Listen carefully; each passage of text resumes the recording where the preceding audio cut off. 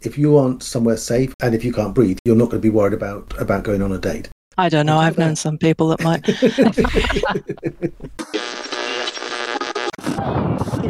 Can you see that area behind me beneath the red tinted sky? That is what's left of Raccoon City. Our platoon is cut off. No survivors found.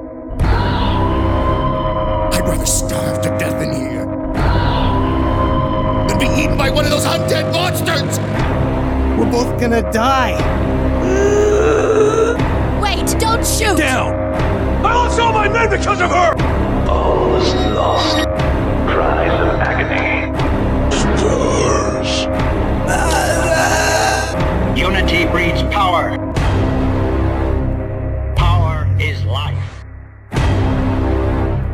Biohazard. Welcome to the Crimson Head podcast, this being our 32nd episode since we started a long time ago in a galaxy so very far away you could still buy video games in physical form. I'm looking at you, Alan Wake 2. You're a masterpiece, but I just want to hold you and love you and caress the corners of your Never mind. I forgot where I was there for a moment. I apologize. Joining me, Joe White, and no, it's not in my contract to keep mentioning that I was the actor for Chris Redfield in Resident Evil Remake. I just like to remind Capcom that they still owe me a fortune in residuals. Like that will ever happen. Tonight we have an eclectic and multinational mix of Crimson Heads and two bonus friends who are Until Dawn experts, so they tell us. From your Crimson Head team, we have Jen Von Lee. Hello, I'm here. Jill Valenfield. Ciao, everybody. And everyone's favorite architect, George Trevor. Hi, good evening. Returning home, having been an integral member of our team before leaving for pastures new, we're reunited with BSA Arkley. Hello again. It's great to be back. Thanks for having me. And wow, we have a real-life record breaker in our mansion tonight. The Until Dawn world record-breaking speedrunner and renowned Until Dawn content creator, we are joined by Zooks. Hi, hello. Thanks for having me. I'm really happy to be here with you guys. Yes, you've entered our survival horror mansion because tonight we have another special guest. We're very privileged to be joined by the writer and director for the BAFTA-winning survival horror game Until Dawn. Will Byles, welcome to the Crimson Head podcast. That's very kind of you. Thank you. Okay, so that's the squad for tonight's survival horror shenanigans. Over to everyone's favorite architect, I'm going to say that every time I say his name, George Trevor, who has the first question for Will. Mr. Byles, thank you so much for joining us. I do have the first question. What were your first formative video games, and which ones, if any, shape your path as a game developer and writer when approaching games like Until Dawn and The Quarry? So I'm quite old, so it makes the very first video games I played were like Pong, just literally that kind of thing with a little dial, and you kind of went backwards and forwards that plugged into the aerial socket to the RF aerial socket at the back of a TV. So that was my very, very first video game, and that was amazing. I remember thinking, oh my God, this is like, I couldn't believe it. But then there were a whole bunch of games, arcade games, that I kind of really got into. But there were things like Star Wars, lots of sort of vector graphic kind of style. But there was also Dragon's Lair came out, which was a kind of It's impossible, a laser disc.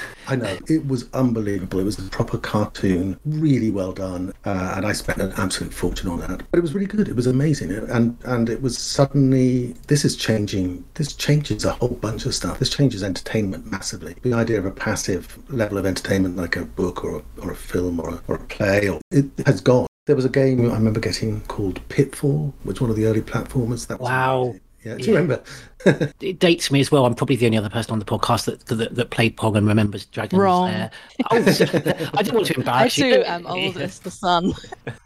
I can remember Pitfall 2 Yeah. and just being blown away with the idea that you had this tiny little stick man who could explore, but the exploration went no further than just literally going up and down some ladders and down caves. But I can actually, and I looked at some footage of Pitfall 2 recently and couldn't believe, obviously, the simplicity of it. I can remember the feeling of joy and wonderment of this technical achievement in front of me. The animation was amazing. It was the first time I'd seen.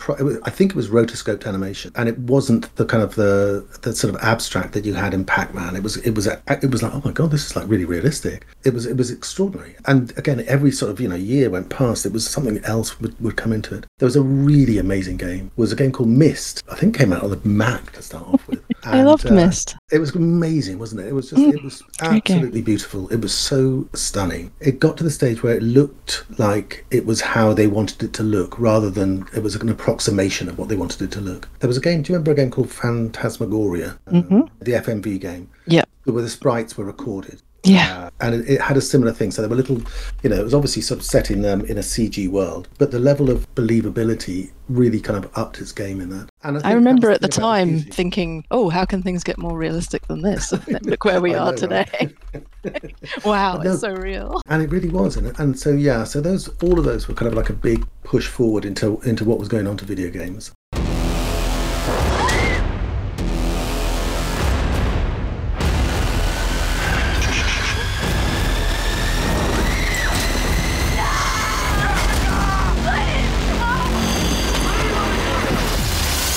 Dawn. Only your choices determine who will survive. Have you always gravitated towards supernatural and psychological horror rather than a gory and mean-natured torture horror? And does this allow for a deeper look into the human mind and personal relationships, which are vital elements for an immersive horror? You know what? Yes, I think so. I really, really like the supernatural stuff and the psychological stuff. I really hate the torture porn stuff. I think that's awful. Having said that, the original Saw is actually a really good film. James Wan, who I think is one of the best horror directors there is. Absolutely. Have you seen *Malignant*? Yes. Yeah. If you haven't seen *Malignant*, people, see it. It's absolutely insane. Love that movie. Anyway, sorry, carry on. Yeah, he's amazing, and I think he really has given horror a renaissance. He did Insidious, The Conjuring. Obviously, he's got his own. He produces a lot of stuff. But as a director, I think he's amazing. And Saw was one of his early ones. And Saw is, although it's bloody in there, it's much more about the choices. Certainly the first one. The franchise has gone insane, and it really is just about. It's almost comedy gore now. I think if you watch it, it's like the Black Knight scene in Monty Python and the Holy Grail. Is that? I'm not quite dead. Yes. The supernatural stuff scares me. Absolutely, it just, and again, I think it comes from early films that I watched, like The Haunting. That level of just really of stuff you just don't know what it is, and you don't know where it's coming. When I was 16, I worked on a farm in the middle of nowhere in Norfolk, in a place called Halvergate. They have a church there that's completely ruined and derelict, and the tower's kind of gone. And there's a story about the bell being taken by the devil and carried off down this hill to this wood. And this wood is a floating wood. It floats on marshes. And if you walk in there, the trees all move and float up and down. Oh, I've heard of that place. Yeah, it's amazing. It's so weird. And in the middle of that thing, there's this kind of hole where I think some children have died in the past, couple of centuries, where they fall and they get caught up in the roots and stuff. Ugh. And I just remember walking down the lanes after I'd been working at night, certainly during harvest. And all I could imagine was just this white figure screaming down the road towards me. And it just used to make me absolutely petrified. And there was no reason for it. But it was just, there was something about that and the feeling of that. Whereas if there'd been a monster, or if there'd been something that was physical, or even just sort of, just nasty, a killer, there's an amount of tangibility to that. So I think that the supernatural has this thing of nearly everybody at some point has felt something supernatural, whether or not it's a supernatural, whether it's a ghost or something, or whether or not it's just, you've thought about somebody and the phone rings and it's, and however coincidental and whatever the science is and however much it can be explained away, we've all had an experience of some sort that's like that. And so the fact that that's a ubiquitous thing, but that no one knows what it really is, or that, or that there's an experience there that has so many potential interpretations, I think is full of potential, and so I definitely go for that rather than the kind of the gory stuff and just trying to shock people with making. And also today, to be honest, trying to shock someone today is almost impossible. Yeah, we've got TikTok now. We don't exactly. The reason why I always gravitated and found the remake of the original Resident Evil just so emotionally immersive is, although we are dealing with virology and the undead, I kind of always, my experience journey through the Spencer Mansion, it kind of felt like a haunted mansion. There isn't isn't a supernatural element to it really. But I just think those themes that you're talking about, the experiences you get with a supernatural psychological horror, I very much felt those playing the remake of Resident Evil. I would suggest that the Resident Evil is supernatural, because I think supernatural is not, it's not that it's magic, it's just we don't know what's making things happen. And I think, so I think as soon as you've got somebody who was dead and is now got better at any level, that's effectively supernatural, whether it's a virus, whether it's a DNA, however they've made that happen. If you look at the very original George A. Romero, was it Dawn of the Dead, Day of the Dead, Dawn of the Dead? That whole thing is a sci-fi. It's about radiation from space that makes these things go like that. But it doesn't stop it being a supernatural horror for me. It's about bodies coming to life and stuff. So yes, I agree with you on that point. I think there's a thing of it is a haunted thing. You're bringing up that wood as well. I would be intrigued to know if you've ever been to a place called Clophill, which is where I grew up. It was host of the most witch trials in the UK. Oh, wow. And there's a tree there, the hanging tree, and it's in a field. It's a lush green, lovely field, but nothing grows directly under the tree. Oh, no grass, not a thing for the entire perimeter of the tree. So I grew up there, I believe, and supernatural horror is definitely scary.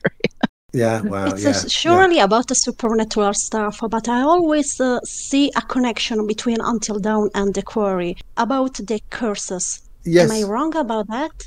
No, you're not. There's definitely a whole thing about cursing, and there is a thing that's often with horror, which is the punitive nature against a sin. Usually, that's a very kind of a thing, and we try not to do that specifically because I think it's a little judgmental. But there's definitely about the curses. I remember talking to one of the writers, Alex Farnham. We were talking about curses and what they mean, and you know how those sorts of things transpire and what they are. And, you know, the curses used to be a really big thing, and were everywhere. As you mentioned before, Fatal Frame is a series that tells about the curses for Japanese lore. So I always felt this kind of connection between these games. And I'm really glad that I was right.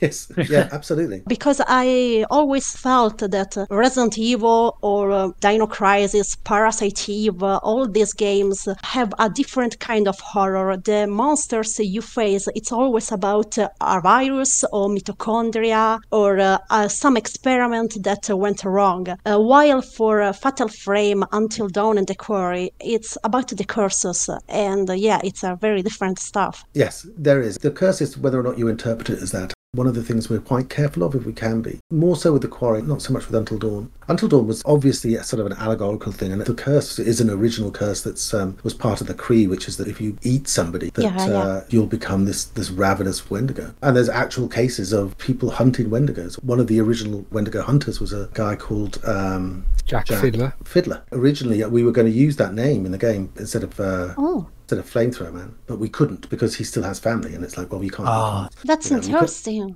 But the stories are there, and the stories are about people not just out hunting them, but actually catching them and then them being killed. And it's kind of really weird. And then how much of that then goes into symbology, things like the antlers and all that sort of stuff, or whether or not it's just a version of somebody. And then the other thing is you can just take a bit of license, I think. It's a story, ultimately. All of these things are stories, and it's all about how you tell them and who tells them. When we were doing The Quarry, we had to make a whole setup to do with what our werewolf lore is, LORE lore. There's a bunch of stuff that's kind of accepted, and there's a bunch of stuff that we just made up.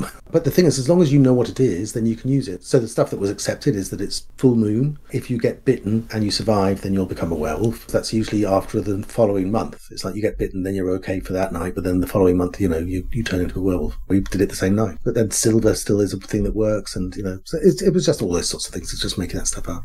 BSA Arkley, didn't the Siren series, which I know you're quite knowledgeable on, that got very close, sort of encroaching on real life disasters in terms of their source material? I just made a tweet about this actually, and then I got proven wrong. So, no, what it was based on this village in Japan, in Chichibu, which basically was abandoned, still there now, and people visit it because it inspired the video games. The developers, they went there and used our village to create their assets and stuff for the Siren series. But I thought it was hit by a landslide, but apparently that's just the game lore. Apparently it was just abandoned because the youth in the village moved out and they moved on to better careers and stuff into like the cities and stuff. And it was just left in the woods. So it's still there now. Yeah, you can actually go and see the Siren village right now if you're in Japan. It's so weird. There's a whole bunch of houses you can buy for like $1. Yeah. There's some really weird things there. There is a curse that dwells in these mountains. Should any man or woman resort to cannibalism in these woods, the spirit of the Wendigo shall be unleashed. Oh, crap. Who designed the Wendigo? Do you recall discussions about giving them antlers, often symbolic in horror narratives? There are many antlers placed around the Washington Lodge. Perhaps this was a sign of things to come? It was Pete Samuels who came up with the idea of using the Wendigo. We did a lot of research into what the Wendigo is and where its origins come from. And yeah, you're right. There's certainly a lot of it that does have the antlers. Ultimately, the story is whether or not you go down the kind of the spiritual story or the kind of the almost the same as the werewolf story, which is that it's a demon that comes inside you after you eat human flesh. And it was almost like a kind of a parable and a kind of a warning story. We wanted it to be quite physical. We wanted it to be quite corporeal. The thing about the antlers one is that feels slightly more symbolic and slightly more folk horror rather than horror, rather than cryptid horror. We wanted it to be a little bit more like that. There was also, I think it might be like episode 2, season 1 of Supernatural. There's a Wendigo story. Yeah. Their Wendigo was kind of more of a humanoid. I really like that sort of thing. I remember there was also a feeling of that thing from Descent as well, that feeling of hairless, skinny creatures that are there, but also slightly, not zombies the wrong word, but have an element of that undead feel. But also a big part of the Wendigo's myth is that they're hugely tall and they grow, and the more they eat, the more they grow, which is why Hannah's bigger than the other ones, because she's been feeding. The more they eat, the longer their limbs get. So ultimately, the original design idea was mine, but mine having stolen it from loads of other people. Then Lee Robinson, the art director, he took it on and then he made it into what it is. We wanted it to be quite arachnid in its movement as well. We wanted to have a slightly spidery feel to it, where it was kind of little jerks of movement rather than continuous. So it would scuttle, that slightly angular feel on the limbs. So yeah, that was kind of the origins behind the look of the Wendigo. That makes it more scary. Yeah, I think so. Yeah, I think it's definitely that sort of spidery feel. Okay, so one topic debated within the Until Dawn community and featured in Zooks' Until Dawn Iceberg video concerns Hannah after she transforms into a Wendigo and whether she still had a remnant of her human consciousness. The writer of Resident Evil, Kenichi Arawa, who changed much of Shinji Mikami's original narrative, told us in interview how the zombies of Resident Evil did retain some memories prior to their infection. And then looking at Until Dawn, perhaps comparably, this might be evidenced when Hannah saves Sam. So as a Wendigo, was Hannah aware of her actions and intentionally designed to have a semblance of her human mind remaining? So yeah, the short answer is yes.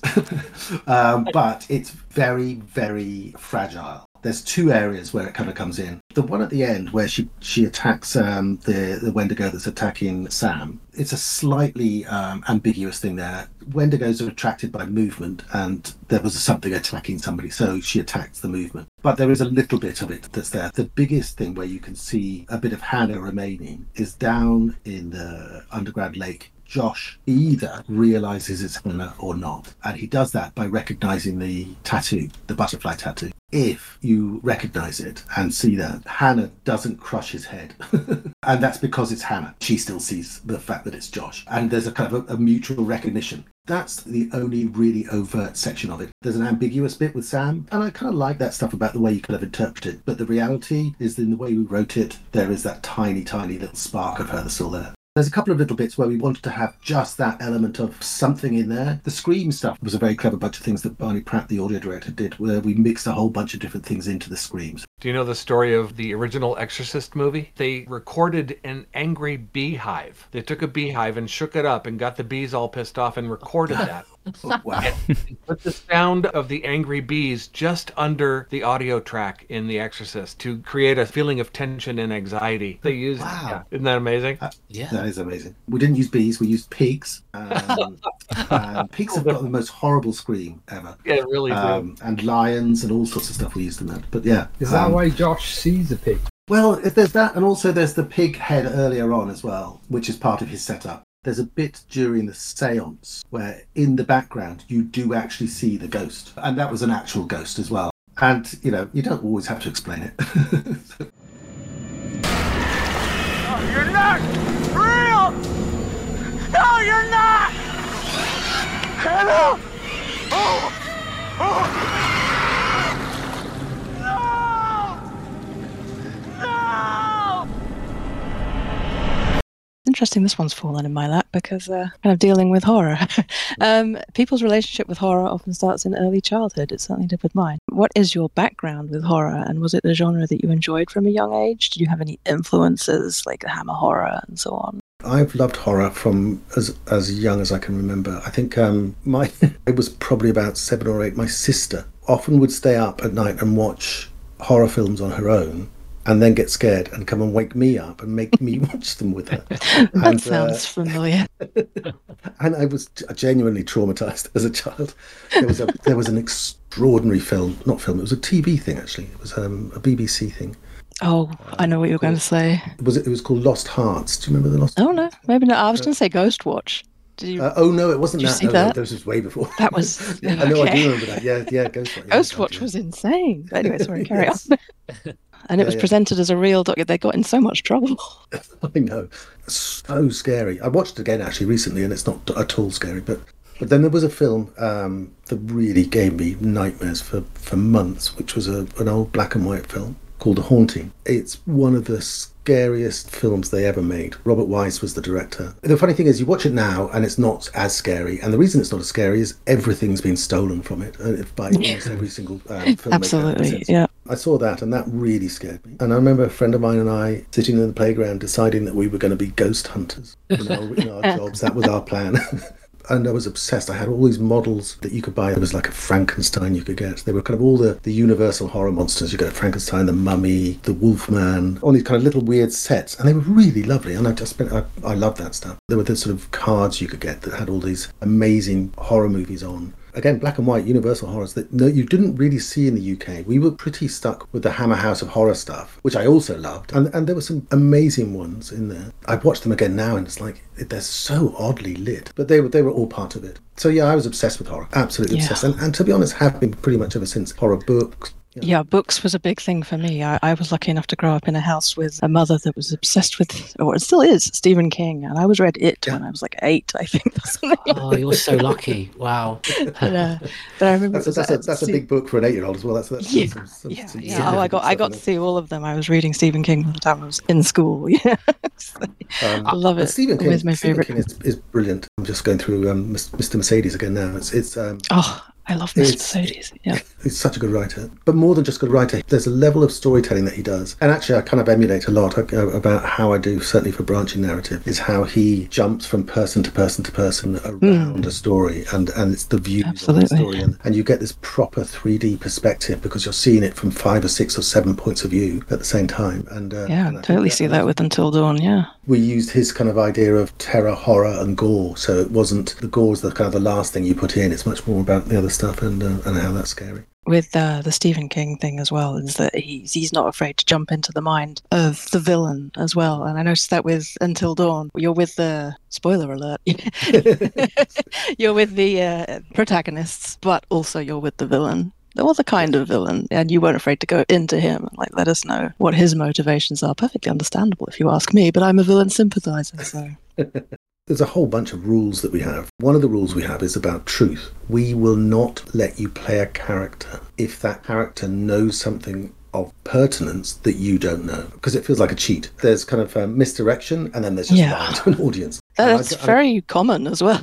Do you know what? Annoyingly common. If you look at Until Dawn, you don't play Josh until you know what Josh has done. Because the thing is, otherwise you'd know. It's like, well, anything you did, any choice you made as Josh would be, well, he wouldn't have made that choice because he knows he's the person that's doing it. Also, and also things like the truth of time and stuff. So, for instance, if you walked into a room and the light just went out as you walked into a room in the game, if that happened because the door opened and it banged the light, then that's fine. If it happened because we just wanted to scare you, then that can't be an incidental light going out, because that's an author doing that. That's not the game doing that. That's not the situation doing it. It's just us going, oh, the light's gone out. Because we don't know what time you're going to go in the room, so there's no reason why that would happen. It would be much easier if we just did the thing of the light going out when you go in the room. And to be honest, I'm not entirely certain many people would notice that that's a problem. We were quite strict on ourselves with that.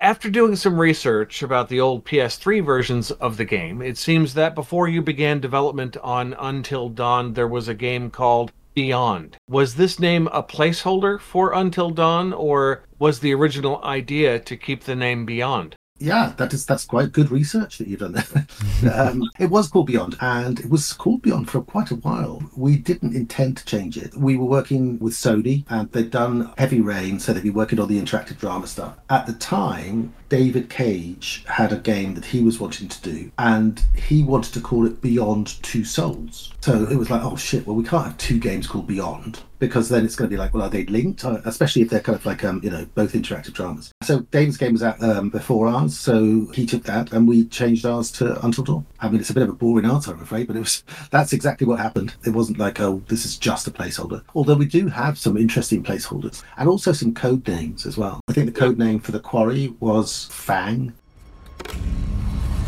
Make sure that everybody is inside the lodge for tonight. Lock the doors. No one in, no one out.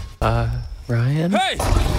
Run! Anything needs to happen, please! We ain't playing games no more, little girl. There's something coming! 1. Ah! Silence! 2. Lost. Max, we're lost. 3.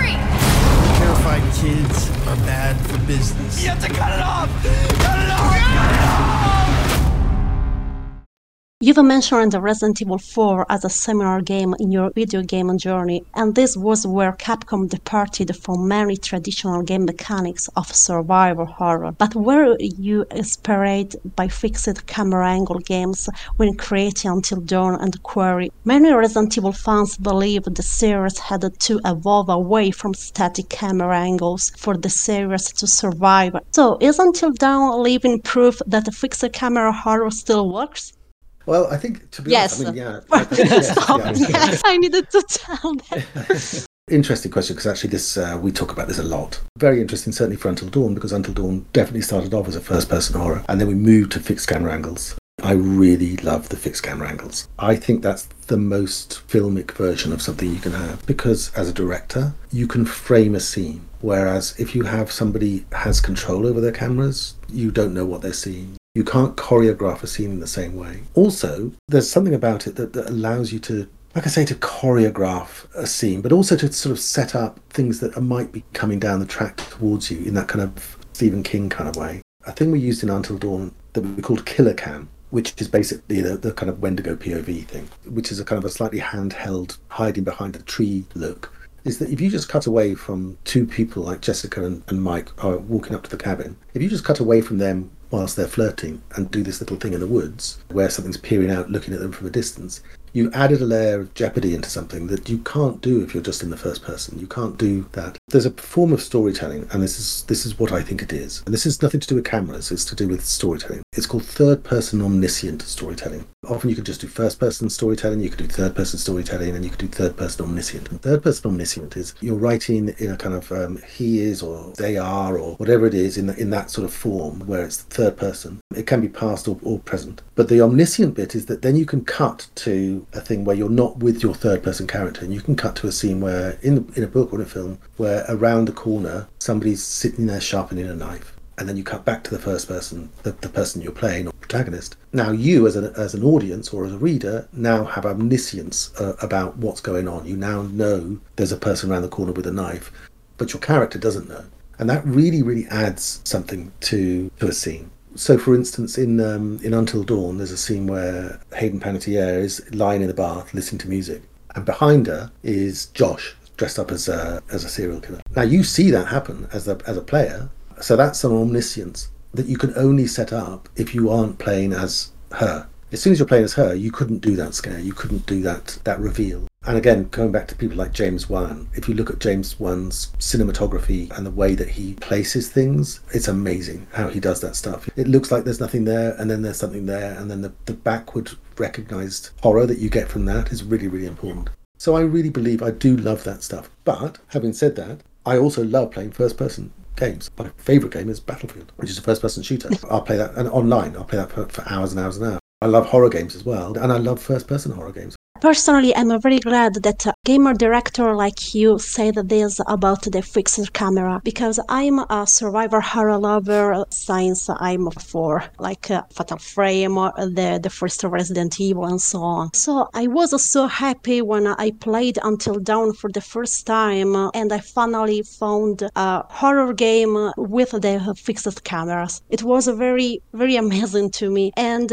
I'm totally agree for what you said, because I wish to mention in Until Dawn, is it about the sanatorium as Mike. There is a fantastic scene where you have the point of view of the severed hand, and it's a wonderful frame, because I don't know how to describe. There's this severed hand, and you can see your character as Mike is so little, and it's really great. Until Dawn and the Quarry just give me some hopes that horror games are going to futures like this, rather than the camera over the shoulder or the first person. I had to come to terms with Resident Evil 4 emotionally, because initially that was going to have the fixed camera angles and present very much like the remake of the original Resident Evil. And I'd even champion a game with a very weak narrative, Resident Evil 0, because it still has those traditional fixed camera angles and a fully realized third-person perspective. Did you feel that you were using these game mechanics that other developers were kind of shying away from, maybe feeling that modern gamers wouldn't be able to engage with these game mechanics that are perhaps seen old-fashioned? I tell you what, there's a lot of practical stuff about it as well. That one of the reasons why people move away from it, certainly, and we've looked at it. We look at it again and again and again. And the reason being is that fixed camera angle, certainly in the early days, was really easy because you weren't really moving people around in a 3D space. Even the first Resident Evil is rendered backgrounds. Those fixed camera angles, you weren't actually driving somebody. So if you reversed a camera, if you flipped to a reverse, if you're pushing forward on the joystick and someone's moving forward and the camera cuts to the opposite camera, suddenly you're still pushing forward and now that guy is coming towards you, we have to do a thing where we have a hangover from the last thing you did. So if you don't change what you're doing with the joystick, then he'll keep coming towards you, even though it's reverse. But as soon as you let go of the thing and then start again, if you push forward again, he'll turn around and walk away from you. But then you have to then pull him towards you by putting it down on them. Now that's not that big a deal, but it can really confuse some people. And that's just with forwards and backwards. Once you start getting into angle, it can become very, very confusing. Then you have this thing of, are you going to go character-centric on what movement is? Or are you going to go frame-centric on what movement is? So are you going to frame up, whatever you have in the frame, are you going to be able to move them around that in whatever direction you push versus whatever direction the character goes? Whilst that sounds fairly simple and straightforward, it can be really, really confusing. The more complex the locomotion is, the harder it is to do fixed third-person cameras, because you can't just do them for free. You can't just put them wherever you want to make the shot look nice. You've got to put them in where that's also doable for the players without becoming annoyed and trying to the controller down. And also other things. You look at Resident Evil 7, that certainly went that first person route really because of VR. I'm fairly certain that was the original meaning behind it. So that was a very, very big part of horror coming into the whole thing about going down the VR route. And then it's like, actually, that still works. First-person horror is not just good in games. It's also good in films. It also works in found footage stuff. I can see the arguments against it. I still really prefer it. Until Dawn did a brilliant job bringing back the fixed camera angles. And as a community, we would often say, we need to bring this back for Resident Evil because it's been missing since RE4. And many a times people would say, it's not going to work anymore. Just look at Until Dawn. It's still possible. It can be done. Because of games like Until Dawn, The Quarry, like you said, Heavy Rain even. I know it's not a horror, but they still did it. These are the games that you can look at and say, this can still work. On Heavy Rain, they had a very, very interesting locomotion mechanic, which was that they didn't drive with joysticks. They drove with the trigger. To move forward, you pulled a trigger. Then you didn't have any anxiety about what the character was doing in that, if you reverse the camera, you still move forward by pulling the trigger. So that was a clever way around that. I think you guys did a great job with the movement changes when the camera switched, because that's something that was a bit hard to tackle when speedrunning the game, because, for example, in the part where you have to follow the stranger as Chris, there was lots of camera changes and sometimes it can be a bit difficult, but overall I think you guys did really a great job on how to manage all those type of switches. Yeah, thank you. It's a lot harder than it looks. It took a lot of trial and error to get those to work. There wasn't even a real set of rules. I mean, if you did a full 180, that often really threw people. It's hard to pull off, but when you do pull it off, it looks awesome. Yeah. There's also the choice between first-person and third-person storytelling. Could you explain the difference from the writer's point of view, and which one do you feel evokes a deeper emotional response?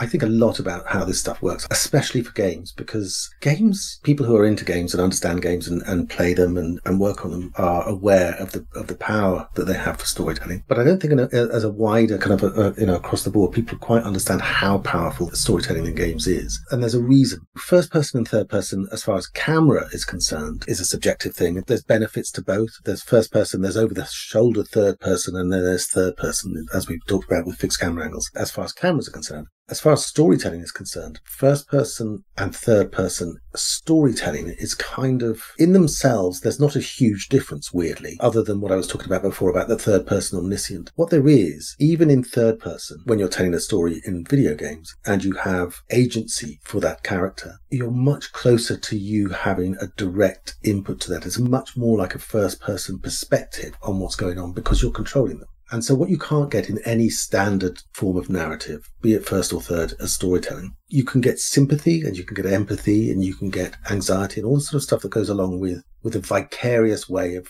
living through a story. With games, it's all first person because you're literally doing it, even if it's a third person camera, even if it's if you pick up a gun like in Until Dawn and shoot Ashley in the face, that's you doing that. That's your guilt, your feel. You can't get that in any other storytelling medium. The fact that you are doing it changes everything. It puts it on a much, much higher emotional cost. I think it's really, really important that all those decisions that you're doing, all the things that you're doing, all the actions that you're taking are your actions. And then you live, certainly with things like Until Dawn and The Quarry, then you live with the consequences of those things. As gamers and people who are in the industry, we all kind of are aware of that power. It's a level that a lot of people aren't quite aware of that are outside of it.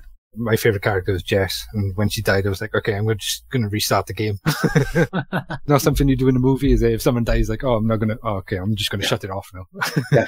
That's an often overlooked element of storytelling in video games. I think it's hugely powerful. One of the things we wanted to do with Until Dawn massively and with The Quarry is that it wasn't a solitary experience. It's that it would be sitting down with your friends or your family on a sofa and playing it. But we wanted to make it as entertaining to watch as it was to play. Yeah, it's an experience. Uncharted, I'd say, is similar as well, where the whole family can sit down and watch someone play. You're more just invested in what's going on the screen instead of actually, give me the controller. I want to play. Let me do the controls. Yeah.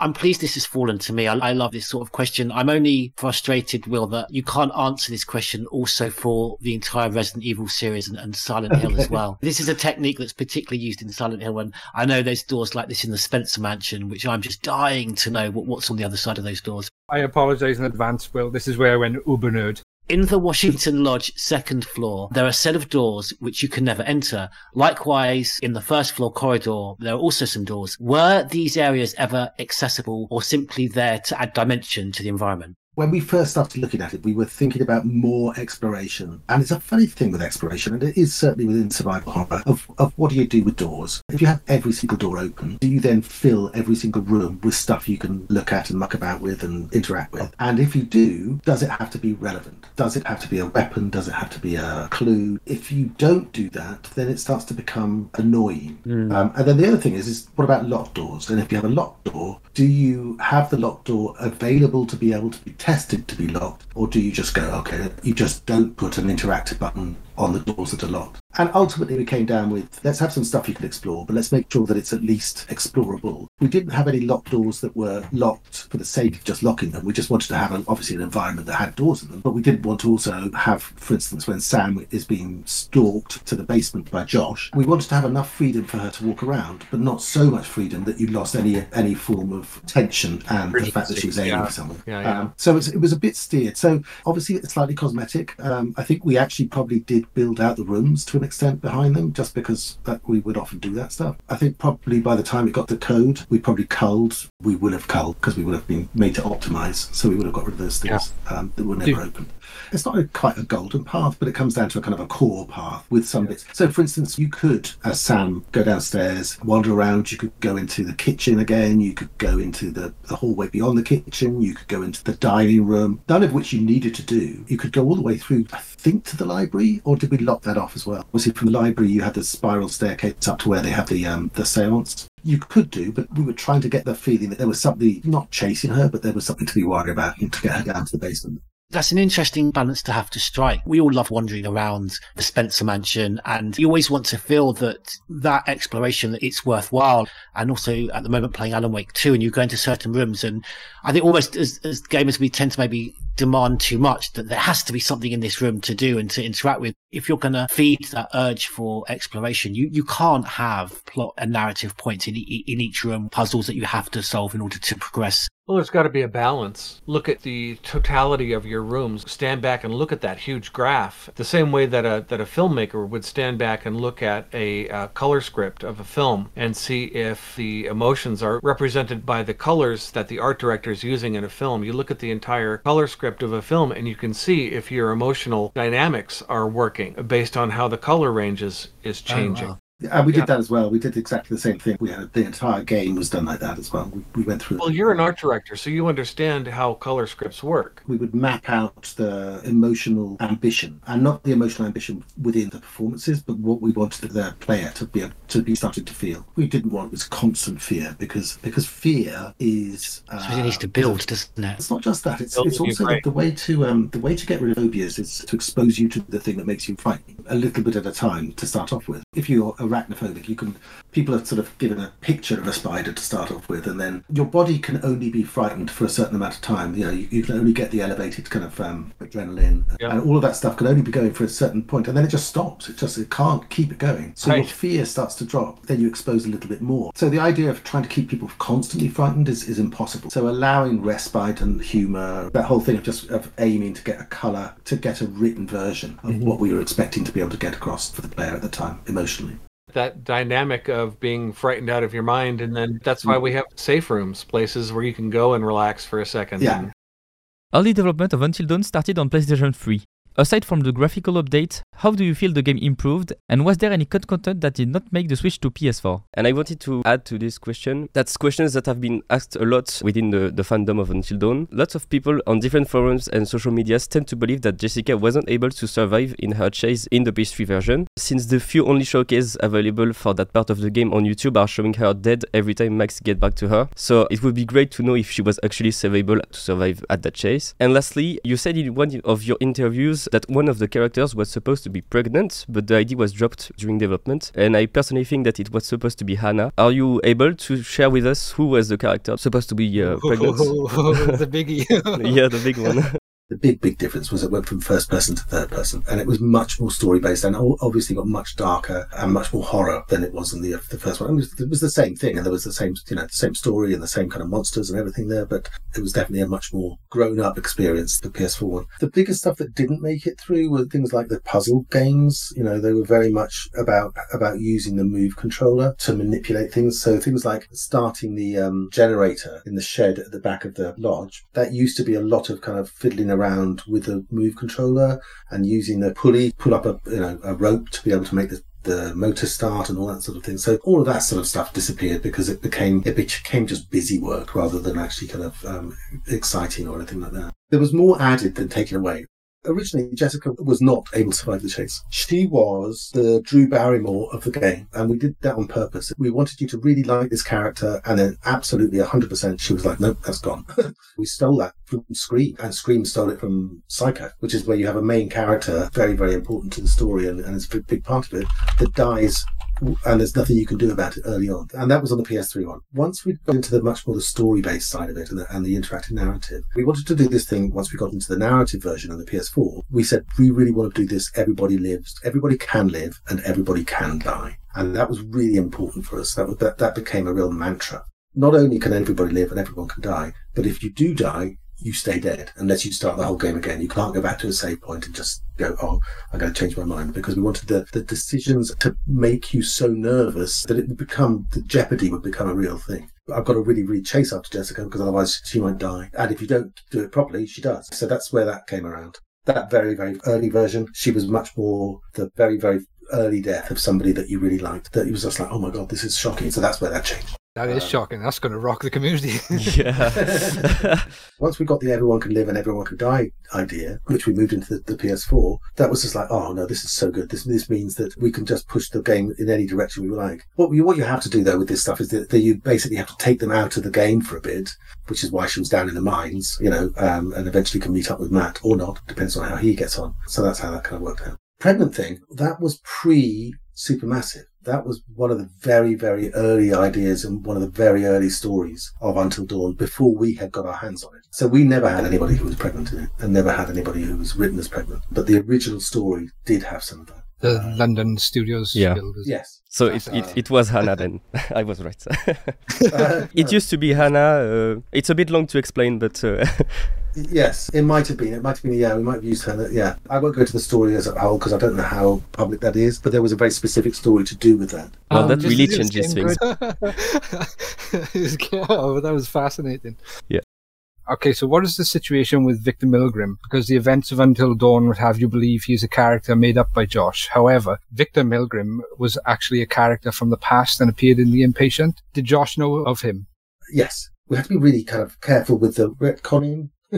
There's a little bit of duplicity in that. We didn't specifically have it that he did, but we allowed it that he could. But the reason Victor Milgrim is there is because there was a line that we had to cut from Until Dawn, which was one of the best lines, I think, in the game that Larry and Graham came up with, which was when Josh first confronts everybody, even before he's moved his mask. He says, well, welcome my Milgrim's pilgrims. That was based on the Milgram experiment. Does everyone know what the Milgram experiment is? It was a very famous, I think, experiment in the 50s. It was a psychological experiment. And ostensibly, it was trying to find out what went on in World War II. It was why the Nazis, an entire country, turned into absolute arseholes by being Nazis. And it was like, hang on a second, obviously that's not real. People, they're just people. So there was this real clever experiment, this guy called, I think, Stanley Milgram, I think it is. It's a social experiment for looking at what people would do with obedience. And what they did is they got people to sign up for a psychological experiment. And that's all they knew. And the experiment was that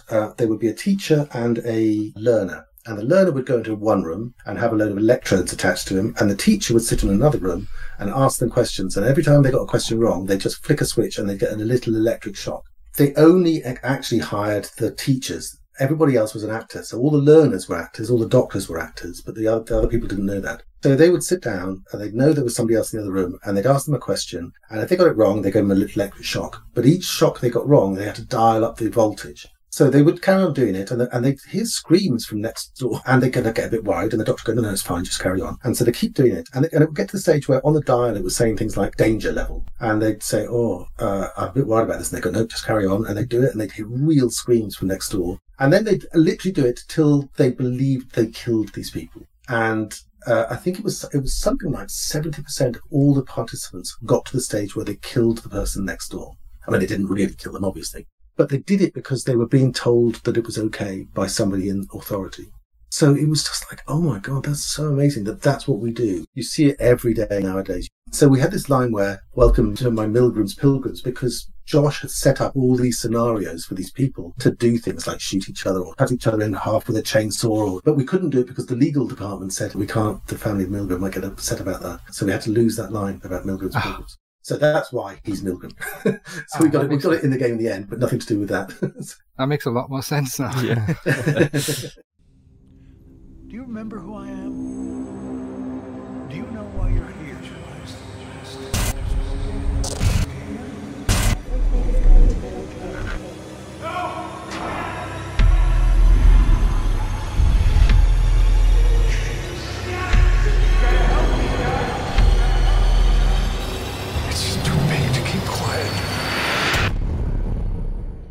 Who came up with the idea for The Inpatient, and were there any plans to continue the series? It seemed like adding a prequel might be the start of a continuation for the series. Yeah, that was an interesting one. So originally, at the time, we'd just done Until Dawn, and Sony were looking at their VR, the Sony VR. And we thought, or they thought to start off with, they came to us and said, how do you think Until Dawn would work as a VR game? So we tried. We made it into VR, and it was really good.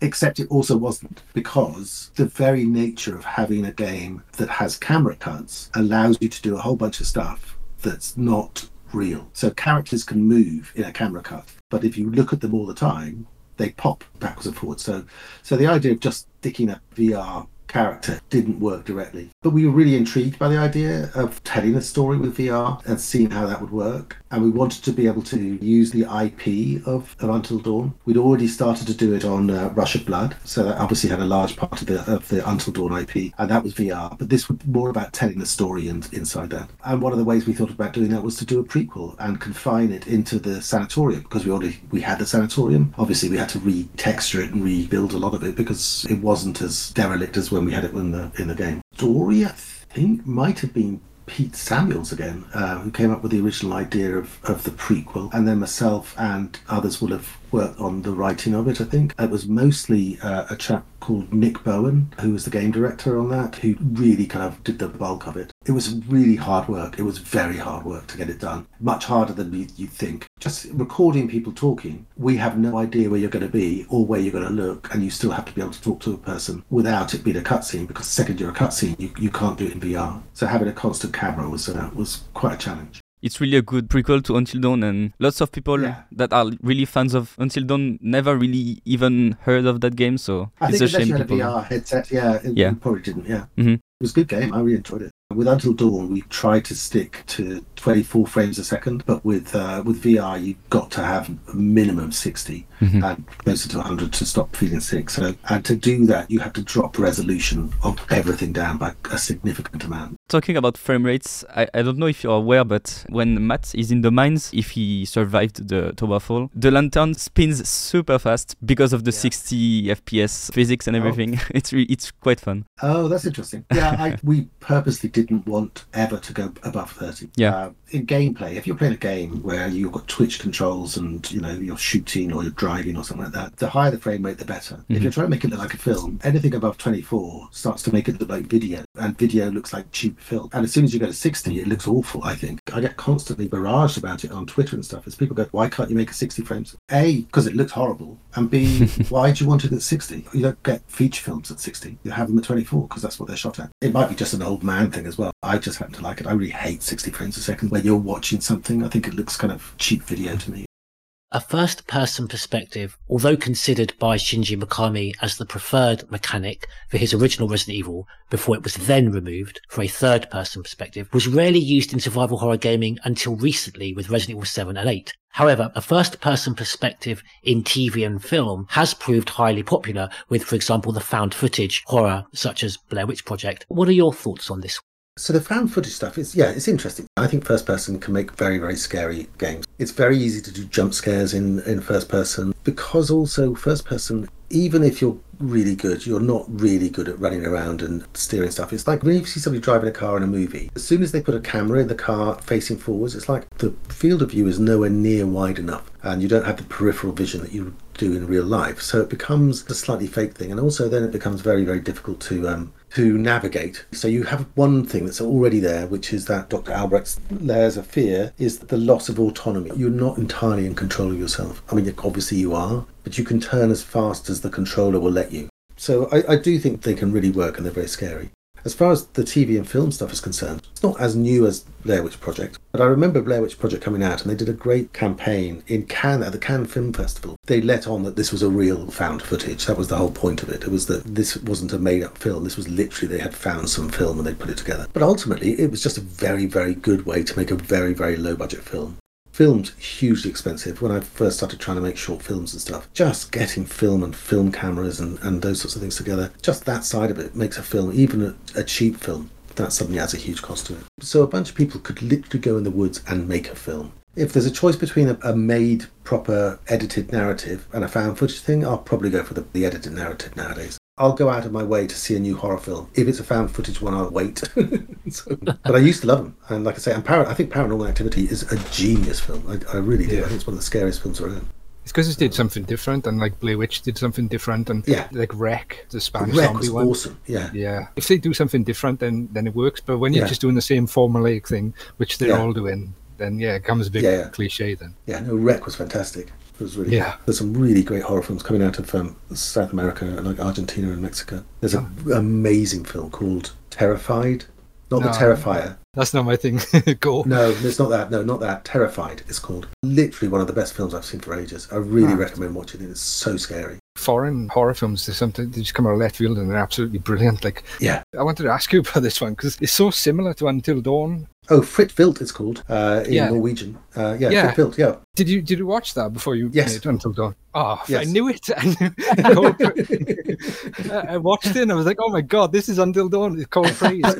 I swear, but honestly, and this is the honest truth, is that wasn't before we'd written it. We watched that that we'd written it, and we'd already got it up in a lodge, and we'd already got it in the snow, and we'd already got all that stuff. So when it came out, it's like, oh my god, they've made a film about a serial killer at an old abandoned hotel in the snow. It's like, no. I was exactly the same way. Yeah, it was great. And Fritt Vilt 2 is fantastic. It's so good as well. And it carries on literally from the end of the first one. It's like Halloween 2 to Halloween. Yeah. In the hospital after. Yeah, it's brilliant. Yeah.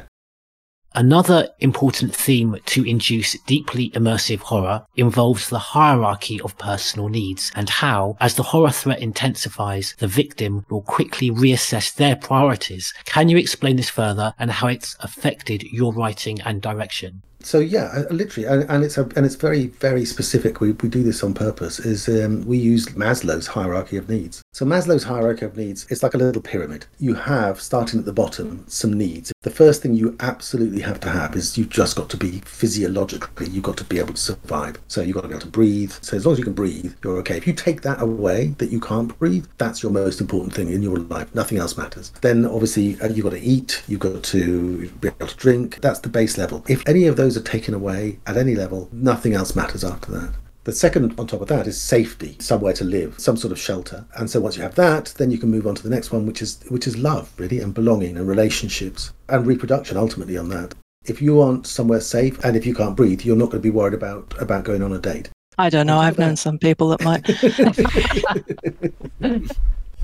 After that, you've got sort of esteem, the esteem of others and what you feel like. And then the top one, which is where most of the West is self-actualization. It's not about whether or not, you can survive. It's not about, relationships. It's not even about how people see you. It's more about, or how you see yourself. It's about, am I going to be an artist or am I going to be a doctor? What am I going to do with my life? And it's much more about the kind of that level of self-actualization. Certainly with Until Dawn and with The Quarry, we made sure that everybody was at the very, very peak of self-actualization, slightly spoiled, slightly self-obsessed. Not horrible, because, we're all a little bit like that, but certainly at that level of security. And then very, very quickly, we just start stripping that away. Getting rid of self-actualization is quite easy because, we can do by putting you in a slightly awkward situation. The esteem stuff, just having something like poor old Zach Tinker, who played Jake, he and Emma's really horrible to him. So his self-esteem starts to go and he starts to feel bad. And so you start to take that one away, and then you start to take away the love and belonging. And very quickly with Jacob, there's a point where you can get stuck in the water with him and his safety's gone, and you can get right to the bottom of it and we send you underwater and you can just drown. We did a thing with him where we took those away within 2 chapters. And he even ends up in his underwear.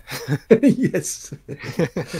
There's a thing about this sort of thing with teen horror, that there's a sort of a sexualized element to it all, but also you've got to be really sensitive. You can't do what I look at some films that now from even 10 years ago and you think, oh my god.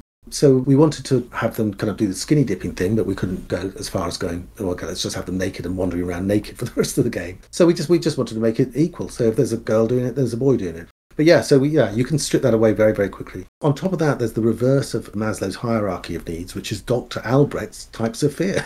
the kind of inverted thing of that, which is that there's a bunch of fears, and the first fear that most people have is called ego death, which is like being embarrassed or anything where you're kind of nervous about being seen to be doing something that you're ashamed about. And that literally can be something like stage fright or something like that. That's one of those things. The second fear that he has in his type is isolation and separation and loneliness. It's a huge fear for a lot of people and definitely is there. After that, it's the loss of autonomy. So that's either being paralyzed or flying. Loss of autonomy is getting into an airplane and not being able to fly it. That's why a lot of people are frightened of flying. Not just so much that you're 2 miles up in the air, but there's nothing you can do about it. The one after that is kind of mutilation, and that's where the saw stuff comes in, getting your hand cut off. We did a lot of that in The Quarry and in Until Dawn, about lopping off your fingers if you're Mike, and having to make the choice about to do that. And then the final fear is extinction. And extinction as opposed to death. Extinction is like, it's kind of the end of it all. Not necessarily just for you, could be even kind of a wider thing than that. If you believe in ghosts and an afterlife, then death isn't that, necessarily that bad. But extinction of just absolutely, you just don't exist anymore is a significant one. So those two systems kind of work together, and we use those if we can. They're not prescribed. We don't sit there and go, right, well, we've got to do shame now, we've got to do this. But it's definitely worth having those in there rather than just throwing stuff in as kind of ideas. We try to make sure that it has some progress.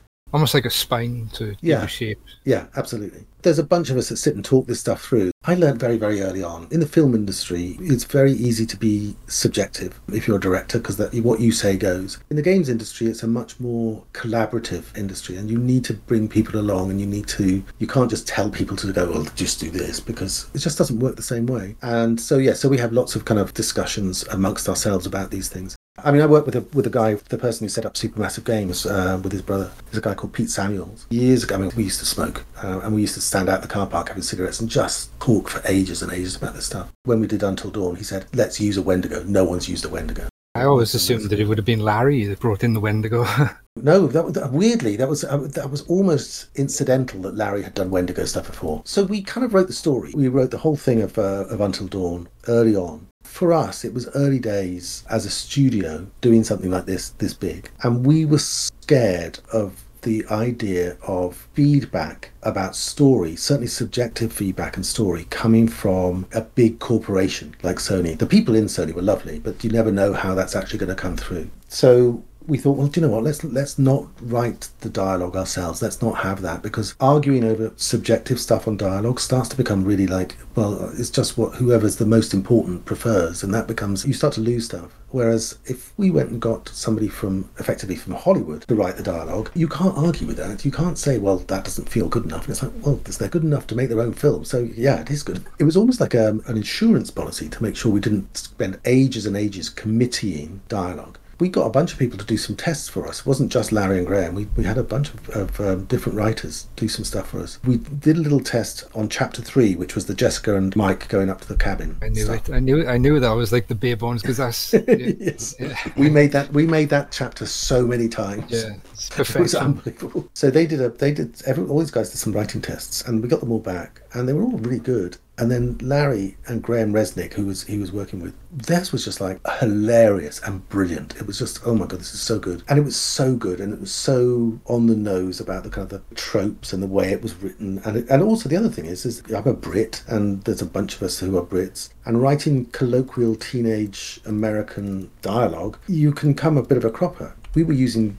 phrases like pigeonhole. And I remember that we were talking to the writers, and they said, why is there a hole for a pigeon? And they didn't understand that the pigeonhole was somewhere you left notes and things. And so that's kind of where they came from. And they just nailed it. They were so good. And Graham carried on The Quarry as well. It's purely coincidental, and you brought him in for this scene. You basically got the job for the Mike and Jess scene. And then you're like, oh, by the way, I know Wendigo.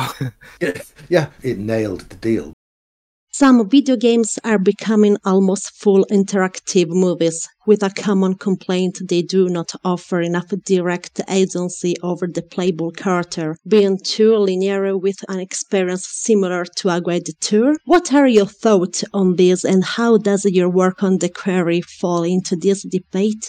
So it's a common criticism we get, is that there's no gameplay. It's a frustrating criticism. For me, the game is the story. That's what the game is. What it isn't is FIFA, and what it isn't is Battlefield. Gameplay is a really generalised word that gets bandied around as a criticism if it's not the style of game that you like. If you only like FIFA and you play a game that's not FIFA, it's going to be frustrating, you're not going to like it. When you get into stuff where you're thinking, well, what we're going to try and do here is have a story that you feel like you're in a horror film, but that you get to guide it. And that's the game. It's like a game of chess. You're going to move a piece, and that piece that you move, that's all it is a choice. You're not fighting with a sword, you're not aiming a gun, you're not doing any specific thing. You're literally making a choice to go from, okay, that pawn is at that square, he's now going to move to that square. And the unfolding of that game is entirely dependent on how those things are chosen. And that's what we try to do with Until Dawn and with The Quarry, is to make the game the game is you making those choices. And what you get from those choices is an entirely different version of that thing. Ultimately, the end will be pretty similar. So black will win or white will win. But the story that you played through is entirely yours. And that felt like that was a really important thing to try and do. But for me, it needs a little bit of that level of agency in the choosing of it, as opposed to an agency of I'm actually steering a character around.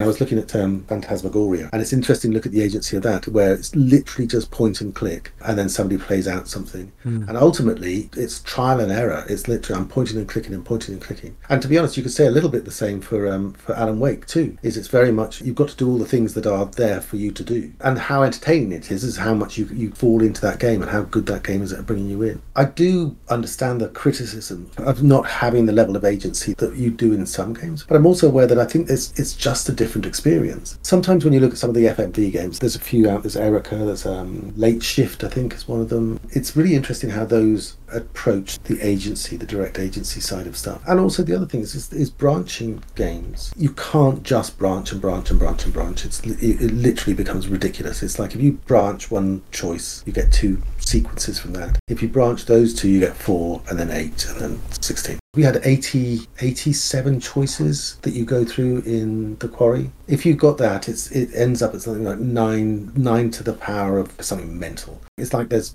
70 zeros. I saw a picture that you sent to the Spill Your Guts podcast where like you zoomed out of the narrated flowchart. Yes. And it literally looks like the Matrix. You can't see anything. It's only when you zoom in you can see that it's actually a flowchart. The idea is you're not supposed to see that stuff. It's supposed to be an experience that you have and it's your own. The difficulty is obviously if you have that experience, for you it's entirely linear. You only saw one path because that's what you played. So you don't see all the other stuff. I'm hoping it's going to move forward. I think it is. It feels like there's room in the entertainment world, in the compendium of what we have for entertainment. That there's passive stuff, there's active stuff, there's lean forward, there's lean back, there's stuff in between. It might be, just versions of a thing. We did this with the Quarry, is that you can literally at the beginning of the Quarry you just go, I just want to watch this, and what I want to watch is the gory version, and just that's it. You don't interact with it at all, and it just plays out the gory version. Or you can play it and you could just go, actually I'm just going to set up all the parameters of my characters, and I'm going to say, okay, so and so is just very clumsy, and so is indecisive, and whatever it is, and then again just play, and that will play out. I have no idea what it'll turn out like because I don't know what that choice will be, but there will be choices that would have worked. So yes, I think there's a lot of the future is not just one or the other. What made you decide to use real inspirations for many of your games produced by Supermassive? Were you inspired by movies such as Texas Chainsaw Massacre, Silence of the Lambs, both inspired by the true events of Ed Gein? Many find these movies more terrifying based on the fact that they're set around real events. Is this something that inspired you? Yeah, it kind of is actually. There is something about using either real events or real legends that's quite important, partly so that there's a little bit of common knowledge that either you have or you think you might have. The Ed Gein stuff, I'm obsessed with serial killers. True crime, me too. Me too. Badly. Zodiac, all of it. Ed Gein is an extraordinary man. Psycho is based on Ed Gein, the film Psycho. Did you see the latest documentary on him? No, I haven't. No, it's really, really bad. Okay. In a good way or bad as a bad? It's definitely not a good way, no. So I do like that stuff, and wherever we can. There's so many weird people. There's people like Albert Fish. Do you know about Albert Fish? Oh my God, what an awful man. People like him, people like Peter Curtin, the Dusseldorf vampire. Crikey, what a name, Peter Curtin. I like having elements of either real myth or certainly of reality. There's a bunch of things you have to do. You have to establish lore, and that can be very, very expositional, as if you've got to go, okay, so what happens with this monster is they only come out of the water when it's raining, but when it isn't raining, but it's a little bit sunny, then you can go in and get, it's just like, you've got to make up all these rules for a whole bunch of stuff, whereas if you've got, what are rules? So for instance, with the Wendigo, there were a bunch of rules that were already there, like you could only kill it with fire was one of the rules. That their skins, we didn't have to tell those rules. We did tell them. We had a flamethrower guy doing it, but ultimately it's out there in the real world. And the same with the werewolf stuff. We don't have to explain it. But what we did do, and this is quite useful, it's like with Emily, is we used werewolf lore to kind of kid you. So when she comes down and she's been bitten by the Wendigo, and everyone freaks out because they're all assuming that it's like werewolves. So if you got bitten, you're going to turn into one. But if you read the book, and they do afterwards, and finds out that that's not the case, then suddenly it's everything's changed. But yeah, using that and using lore and using, and I think Jen was saying this, it's also using the rules of horror. All of that stuff is, the more we know that the player knows or that we suspect that they're able to use, the better it is for us to be able to either confound those expectations or to work on them. The way that you're speaking, well, it reminds me of an early podcast that we did where we interviewed the actors from Resident Evil Dead Aim, and we spoke to Angus Waycott, who voices Morpheus Duval, and he spent most of his time living in Japan, and he spoke to us at great length about how Japanese ghost stories just pervade so much of everyday Japanese culture and everyday life, right. How that kind of the relationship between ghost stories and the surrounding nature. The whole Shinto thing as well, yeah, absolutely. Many scenes from the film series Hammer House of Horror are presented in bright daylight and garish colours, in contrast to the usual dark and moody lighting of Dracula's castle and many traditional horror locations. There is a clear comparison between the original 1996 Resident Evil, with its bright, colourful palette, and its 2002 remake being dark and shadowy. What are the pros and cons of each when creating an immersive horror experience? There was a huge change that happened in lighting when film went from black and white to colour. In black and white, obviously, in order to create contrast and separation, lights used really, really specifically. Very often there's a backlight to separate people's kind of silhouettes out. There's a lot of, there's usually a key light, obviously, and a fill light. And ultimately, you're just dealing in shades of grey with black and white. And so in order to separate people out, you need to do that. And you need to use kind of chiaroscuro and something that's used much more now, but certainly was in the sort of the 30s and 40s with film noir, which is a bit more about the sort of the tenebrae feel of lighting. That sort of really dark shadows and stuff appearing out of that. Horror for me is all about that shadow, what lurks in the shadows. It's not about what jumps out necessarily, it's about what's in there that you can't see. It's why children's closets are the things that scare them a lot. There's a door with just a dark thing there, and you see it in films all over the place. If you have super bright stuff, then really what you're going for is the situation rather than the atmosphere, I think. And I think for me, I really, really tried to push massively with Until Dawn and certainly The Quarry, the level of getting that chiaroscuro and tenebrae, which is really difficult inside a game engine. The way game engines light is very clever. In the early days when I started in the PS2 and stuff, the game engines lit in a thing called a forward renderer, which is kind of like a standard CG thing. So you had a fairly limited number of lights, 2 or 3 lights that you could use in real time, and then the rest was kind of baked in lighting. And what that means is that all of the environments are taken offline effectively and rendered it with really, really very, very sophisticated lights, but then that lighting is effectively kind of put into the texture of the colour and the thing there. So then it looks like it's really well lit, but actually it's done offline. What then happens is that a lot of the lighting then for the characters or anything that's animated inside that set is not lit. It's basically the shaders on those things that are animated are influenced by probes that go into that environment. And the probes will go, oh, I can see it's quite dark over here, so I won't give much light. But it's a very ambient light. So you can see things very much when you're walking through certainly early video games, you can see the things that will be animated because they look a bit different. But then there became a thing called a deferred renderer, and this was kind of just after, it wasn't on the 360, but it was a bit later on, I think. And a deferred renderer meant that the lighting could be done after the rendering had been done, and all of the layers that go into making up a picture were all separated out into things called frame buffers. And so there'd be a diffuse layer, and if you looked at that, it would just be literally like a kind of like a cartoon, absolutely flat. There'd be a Z depth layer, and that would give you what the depth is, so you could start putting in things like fog or depth of field. There'd be a specular layer, and that would only be rendering the shiny stuff that was being hit directly by light and bouncing back. And then all of those layers got put together in a kind of a sandwich, and then because they were done after the thing had actually happened, it was very, very quick, because they were only then working in pixels. They weren't working in the full depth of a game. And so that became a much more complex and much more sophisticated way of getting lighting done. So we changed all of that. We decided to start building our own light rigs for characters, and we took off all of the baked lights. And so each character in a game would be in an environment, but then have their own separate lighting. Like would happen in a film. You know, there was a lot of argument because a lot of people were saying, well, that's not realistic. And we were like, well, it doesn't matter. This is about making it look like it's a film. Like the spotlight is on them? Yeah, literally. They carried 3 or 4 lights around with them. So wherever they were, they'd have a little bit of a backlight. even if there was no real light in the scene. That's what they do in films. They set up a lighting to make it look good rather than to make it look realistic. You know when it looks realistic is when it looks like EastEnders. We were trying to make it look like a painting, like a Caravaggio, rather than a snapshot on an iPhone. So that sort of thing about cheating in that way to try and make it look more filmic was a really, really, and not just a conscious effort. It was a conscious effort against a lot of opposition. A lot of people were saying that this will never work, and people will just think it looks weird. You can't have the moonlight on someone's back if the moon's supposed to be in front of them. And we were like, yeah, of course you can. Was this something you implemented on the PS3 build? No, well, we did it on the PS4, and the reason being is that the PS3 was a first-person game with a flashlight. So the PS3 game that we started with was literally a first-person horror, but it was a move control game. Do you remember the move controller for the PS3? I know that later in the development they decided to carry the Until Dawn project to PS4 and they used the DualShock 4 instead of the Move, the PS3 Move. That's exactly am I right. correct? Yeah.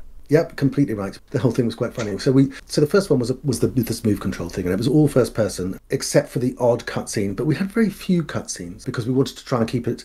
Wanted it a bit like Half-Life. Half-Life had this thing which was first person. Half-Life has no cutscenes. It has scenes that you're in and you witness them from the first person perspective.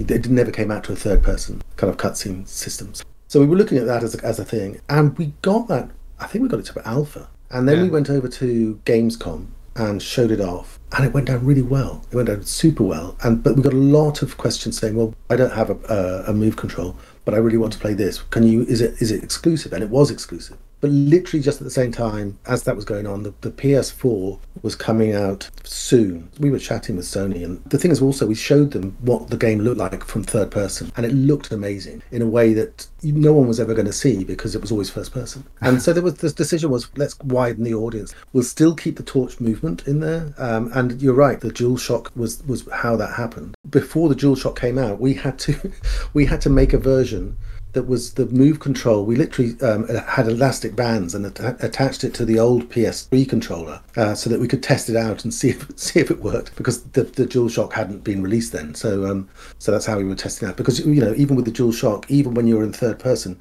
you can move the flashlight around in Until Dawn and see what you're looking at just by moving it. When you did transfer from PS3 to PS4 with the game, did you keep any assets like gameplay or mechanics or anything, or did you just start completely fresh? No, so we kept the story was pretty much the same. What we did do is we took out a bunch of the kind of very gamey puzzles that we had, which were move control specific, because it had become a little less that sort of game, and it became more like the kind of Heavy Rain thing. Heavy Rain had come out and done well. There was definitely an appetite from Sony to try and get something similar out there that was an interactive drama rather than just a kind of a game that was third person. Also, we were very keen to pursue what I really, really love, which were the early Resi games. There was a really lovely game, I'm sure you guys know about it, the Crimson Butterfly games, the Fatal Frame, with the fixed camera angles. And I love I know, super scary as well. I mean, just, oh my God, those were so scary. It is. So we wanted to do much more of that as well and get it really cinematic. So we kept pretty much most of the story. We had to reshoot all the actors. We'd done all the actors because we weren't really getting close up to them.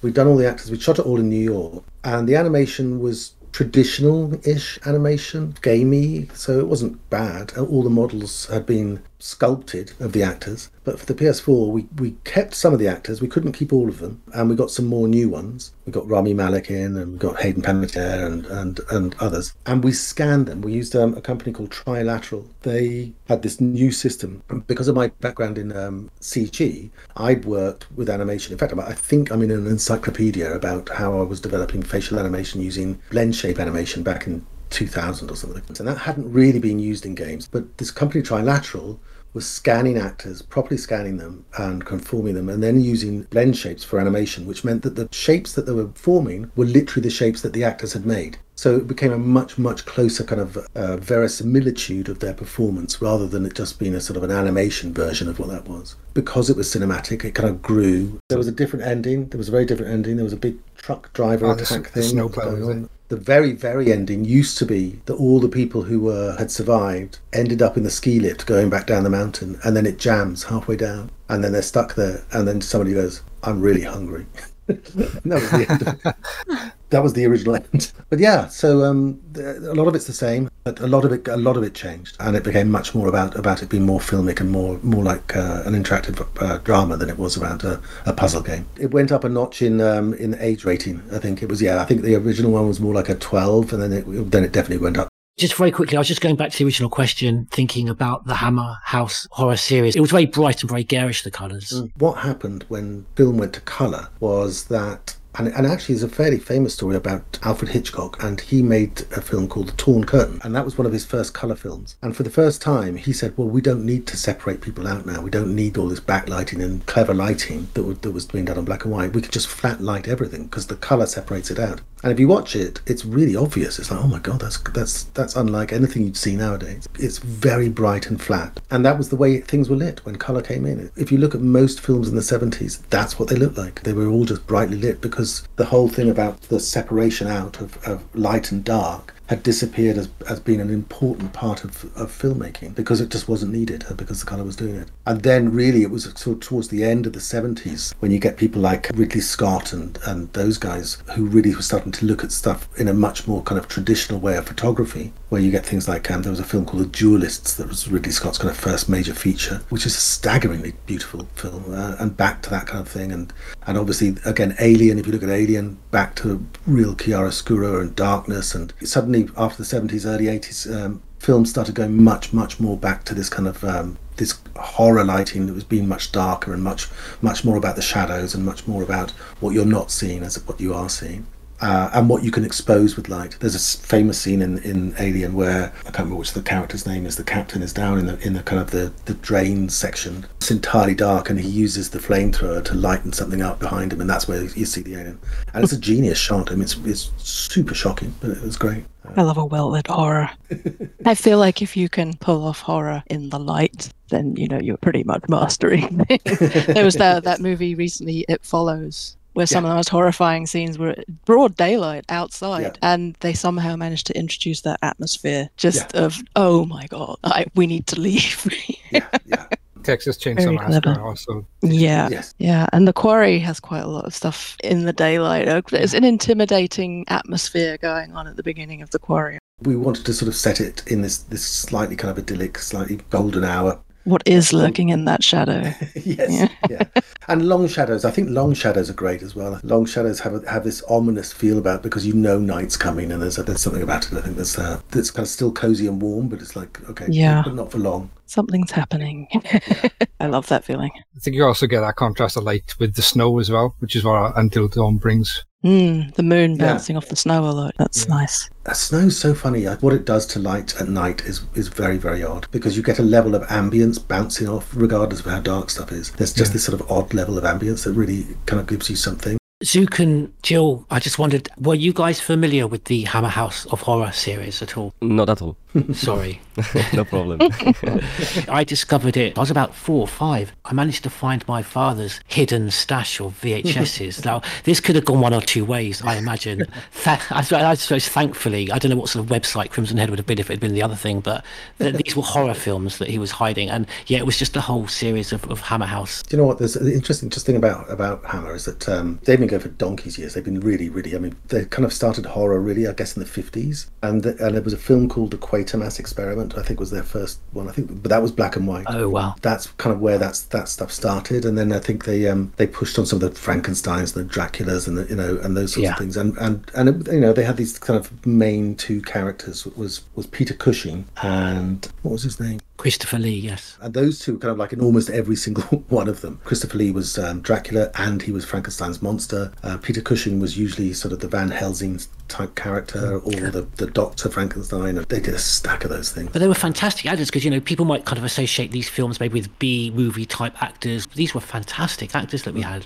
Yeah, they were great. Both Until Dawn and The Quarry take place in an environment not usually accustomed to horror, with bright, snowy locations, although there are exceptions. People are going to be shouting at me with The Shining and, of course, the Finland-inspired locations of Alan Wake. But in terms of The Quarry and Until Dawn, of course, what was the artistic reasoning behind this choice of environment, the snowy, mountainous location, and how did it affect lighting and mood control? The snowy thing was kind of legacy, actually. They had been making The Quarry before, various different versions of it, and it was set up in a ski lodge, and it was like, okay, you know what, that's great. I like that. That sounds fun. I love The Thing. That's another movie that I do think is an amazing film. Oh yeah. That cold thing really feels like it's an important element to the story. We wanted it to be a threat as well, that it wasn't just the monsters and stuff, that the actual environment was a threat. There's a bit where Emily and Matt are walking up through, and a kind of a blizzard starts and all that stuff, but we wanted that to be an important kind of area of the story. I think snow is a great horror environment. With The Quarry, the woods and the summer camp was literally back to kind of like Friday the 13th. We'd gone very, very archetypal in Until Dawn, but we wanted to go even more with The Quarry, which was the archetypal horror environment is a summer camp. That's where 80s horror kind of really came into its own. There was a film called Sleepaway Camp. There was all sorts of films where there was that sort of teenagers out in a bucolic situation doing this sort of stuff.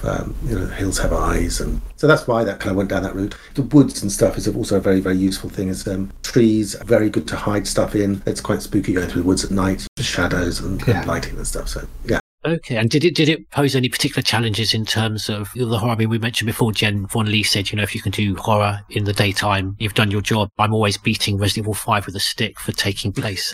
For me personally, I much prefer my horror in the shadows, in the dark. Did you find any challenges, particularly with that? Again, once we kind of worked out what our lighting paradigm was going to be, which was not using the whole IBL bounce light system, working on a shader, which meant we could get full shadow occlusion on the characters. And if you look, we are very, very contrasty as well. We made sure that there's a lot of shadow in there. That usually goes against the grain. People don't like not be able to see stuff in games because it's a game and you kind of need to have the power. But for us, that was absolutely vital that we had lots of shadow. First off, I gotta say, I am super excited to welcome all my pals back to the annual Blackwood Winter Getaway.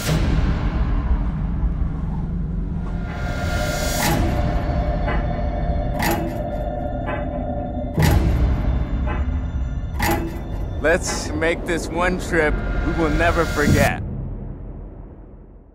When experiencing a horror narrative, it can be presented as a lean-forward experience, such as a video game, or as a lean-back experience, such as TV and film. With TV and film, you get a more passive experience, whereas with gaming, you feel more engaged, perhaps, as you, the player, have greater agency. Do you feel this is always the case? What happens when these lines are blurred? For example, with Black Mirror episode Bandersnatch, and in Alan Wake 2, did the Mr. Door TV show and all the live action footage break or add to the immersion? The whole thing about the lean forward and lean back experience of consuming entertainment is interesting. The way we ration our own entertainment is relatively interesting as well. I think you can go from spending a few minutes or a few hours on something like TikTok and your attention span will be 2 or 3 seconds, and if something hasn't grabbed you in 2 or 3 seconds, then you'll flick onto the next you'll scroll. If you're going to watch a film nowadays, it used to be different. I think it used to be different when there was sort of just standard network TV, where people used to put on, if you had 2 or 3 channels, people used to put on the TV in the evening and they would watch through a whole bunch of what was on. Now people are much more specific about what they do with their time and what they watch, and the people will watch a film for an hour and a half and they'll allocate an hour and a half for that, and then they'll either carry on scrolling or they'll two screen it and they'll be watching, and if it's really engaging, they'll get into it. At a weekend, they'll binge a weekend's viewing of an entire series, so they'll allocate a few 8-10 hours to that level of entertainment. And then of course games can go an awful lot longer than that. I mean, people have been playing Baldur's Gate sort of 100 hours in and stuff like that. So the allocation that you allot to the level of entertainment that you want to have is a big part of that, I think. So that thing of how much it's lean forward and lean back is a matter of how you're feeling at the time. If you want to allocate an hour and a half and you want to relax, often a film is the exact right thing for that, because it's an immersive experience and you get a narrative transport, and that's a big part of it, is the narrative transport. If you're watching a film just because you need to know the story, it's pointless.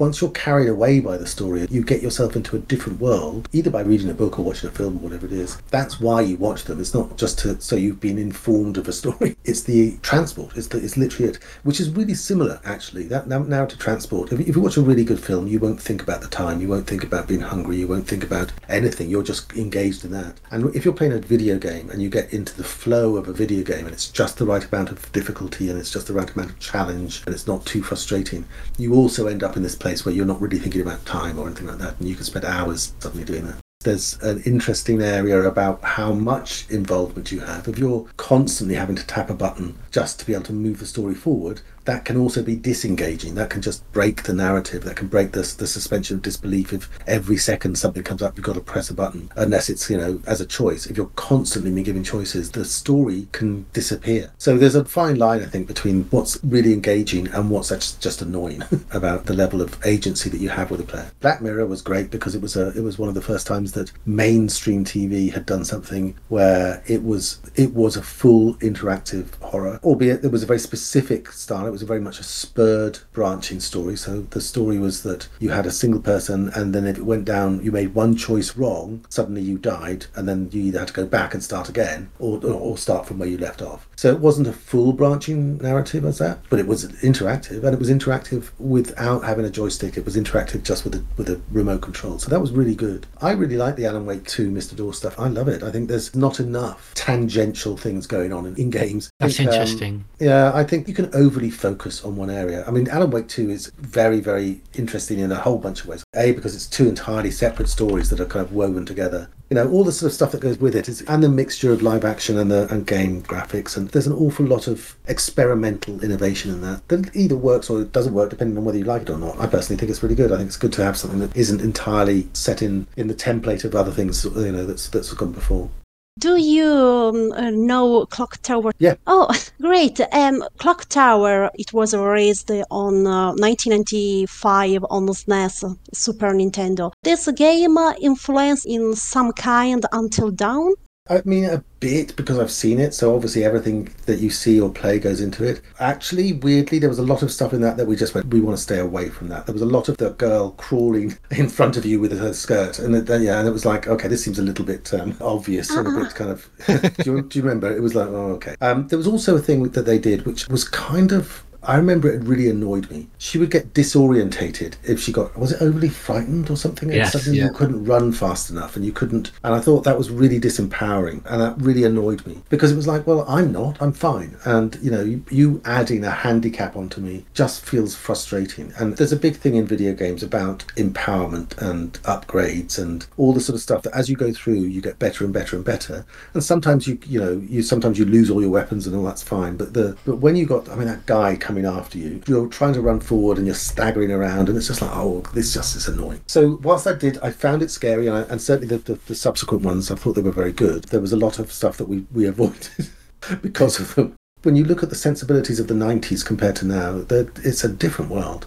I think a key word in all this is experimental. Yes. With the interactive stuff and with the clock tower and that system you mentioned. And I know the Thing had the video game had a similar system with the fear thing. But all this stuff is experimental. And it's like Silent Hill Ascension now. That's like an experimental game, and it's not for everyone. I know a lot of people dislike it. Yeah, I've heard it called many other words, yeah. But at least like they try and something new. We're going to get like now subgenres of this interactive narrative games. Yeah, I agree. Was the Adirondack, have I pronounced that correctly? Adirondack, yeah. Thank you, Joe. We have an official American with us. Thanks, Joe. Was the Adirondack Mountains, were they used as an inspiration when creating Hackett's Quarry? And secondly, the teenagers in Until Dawn have American accents, not Canadian. The Washington Lodge has many posters and photos of New York City. Were the characters of Until Dawn from New York? Yeah, so it's really funny when we start making up places. You've got to be a little bit careful that you don't make a real place. People get upset if you suddenly, yes, put where they live and suddenly there's a monster charging around it. And so we've got to be a little bit careful about that. So they're always made up. but they're always trying to, if we can, we try to base them on the real sort of geography of a place. When we were looking at the quarry, all around the States, everywhere you go has a slightly different sort of feel. So if you go down south, you're going to get mosquitoes and sweaty and stuff like that. And if you go further north, you get into the snows and to the mountains and the rain, and west, and anyway, all over the place, you kind of get lots of different character of wherever it is. We were looking around. I think the first place we were going to do the quarry was Wisconsin for some reason. I can't remember why. But then we moved east, and we moved to upstate New York, partly because of the lakes up there, and partly because there was an old, I think at the time, not now, an abandoned summer camp.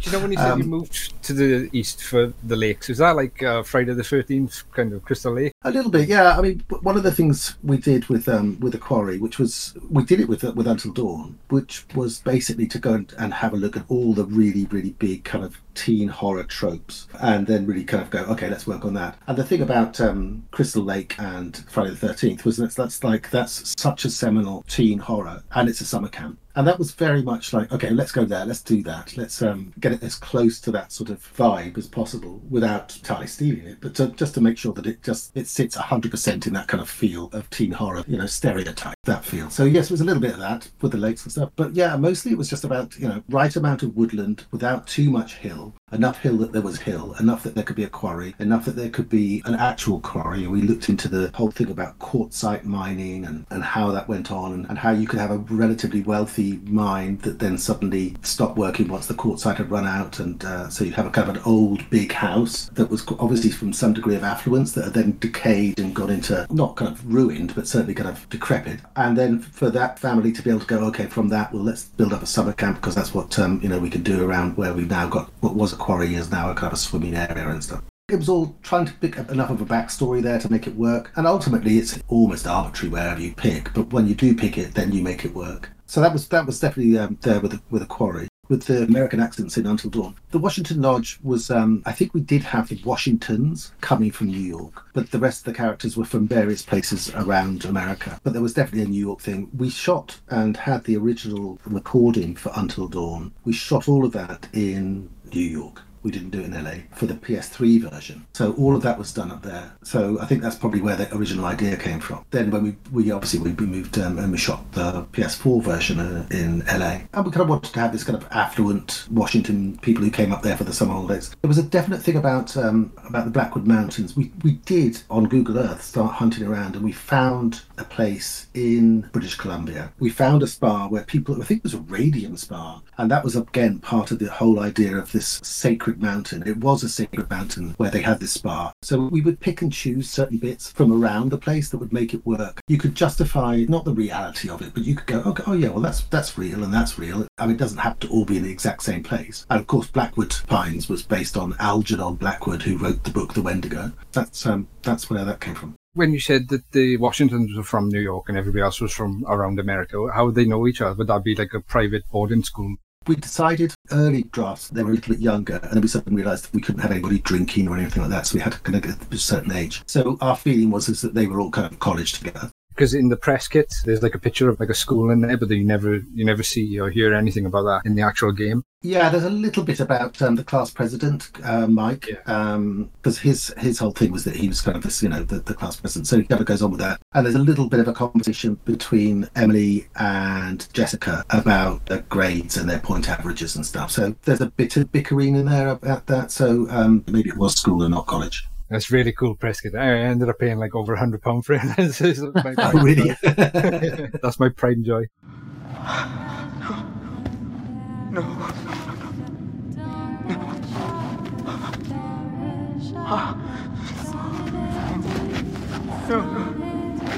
No, not again. Not again. Get away! Get away! Get away from me!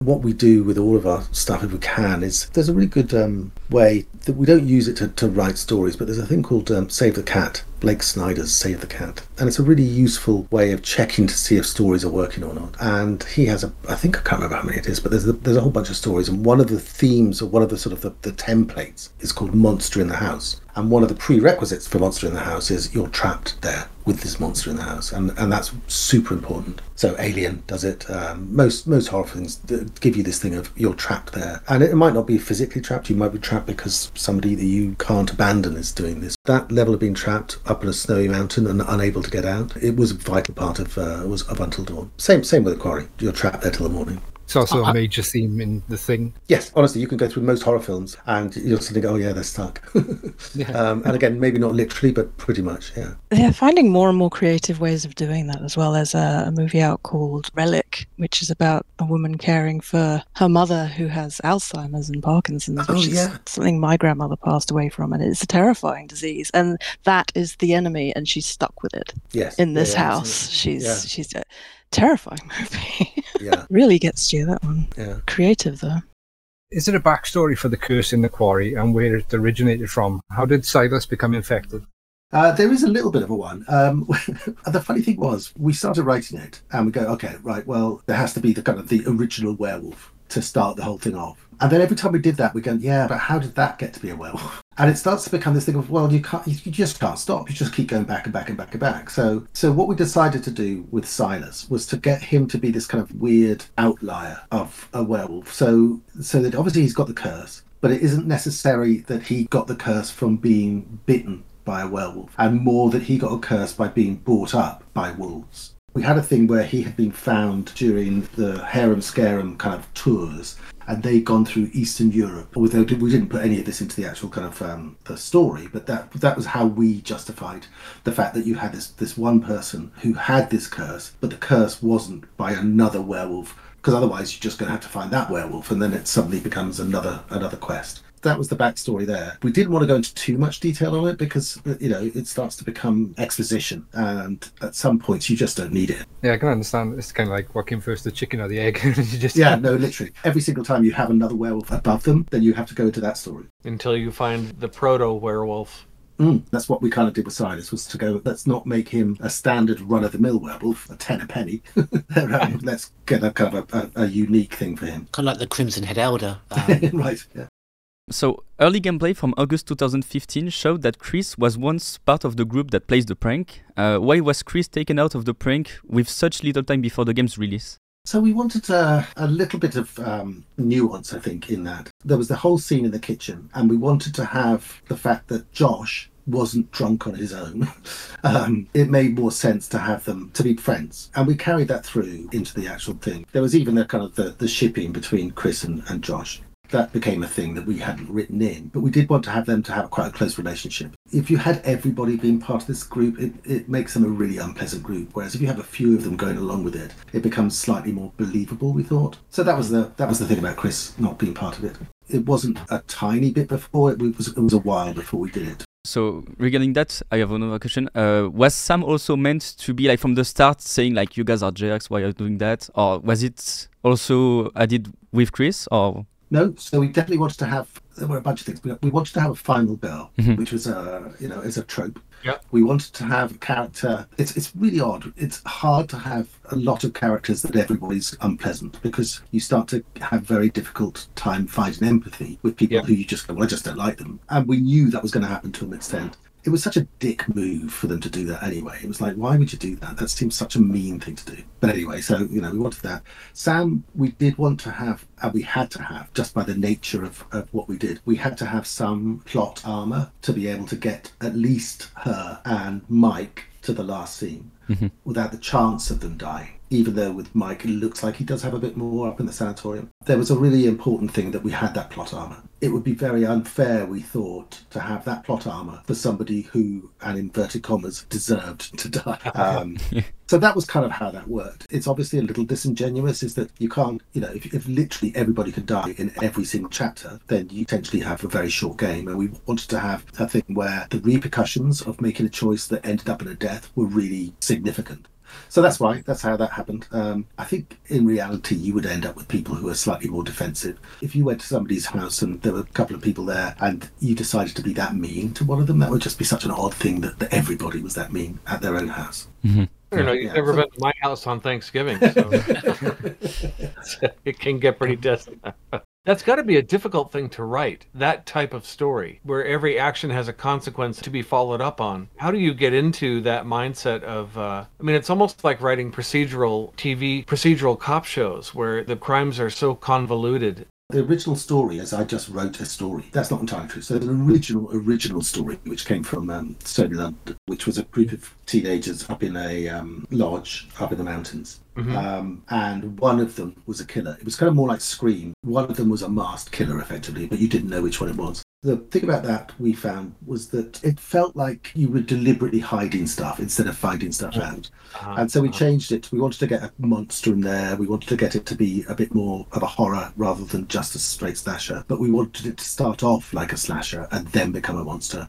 I mean, the Wendigo thing doesn't really become a big part of the story until about halfway through. That whole thing, we wanted to be able to do a twist in it. Once we've written the story, then we start going, okay, at every single point along the way, what are the things that could happen? And once you get that, then we start using a huge kind of, like a mind mapping thing where you have each little section of a scene is put into a box and then branches from that scene are kind of pulled off and you look at, okay, that goes there and that goes there.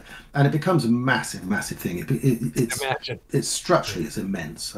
It looks like the Matrix. It's huge. I would love to see a graphic of that. I mean, it would be mind-boggling. Regarding the plot twist, when you decided to do that, did you feel like you were taking a risk, like you might alienate some people? Everybody loved it, but was you concerned that people might not like it? Some people didn't like it. Some people got really annoyed. If you're 100% worried about annoying some people, then you just won't do anything. So for a game, if it had just been a single story, I think it would have ultimately been a little bit boring. For something that did suddenly switch around, there's something quite nice about that feel, I think. One of my favourite films is, bizarrely, Dusk Till Dawn. That's a film that's, oh my God, where did that come from? Once you get into the vampire section of that, it's a completely different thing. So yeah, and I like that. I think that's quite fun, switching things around.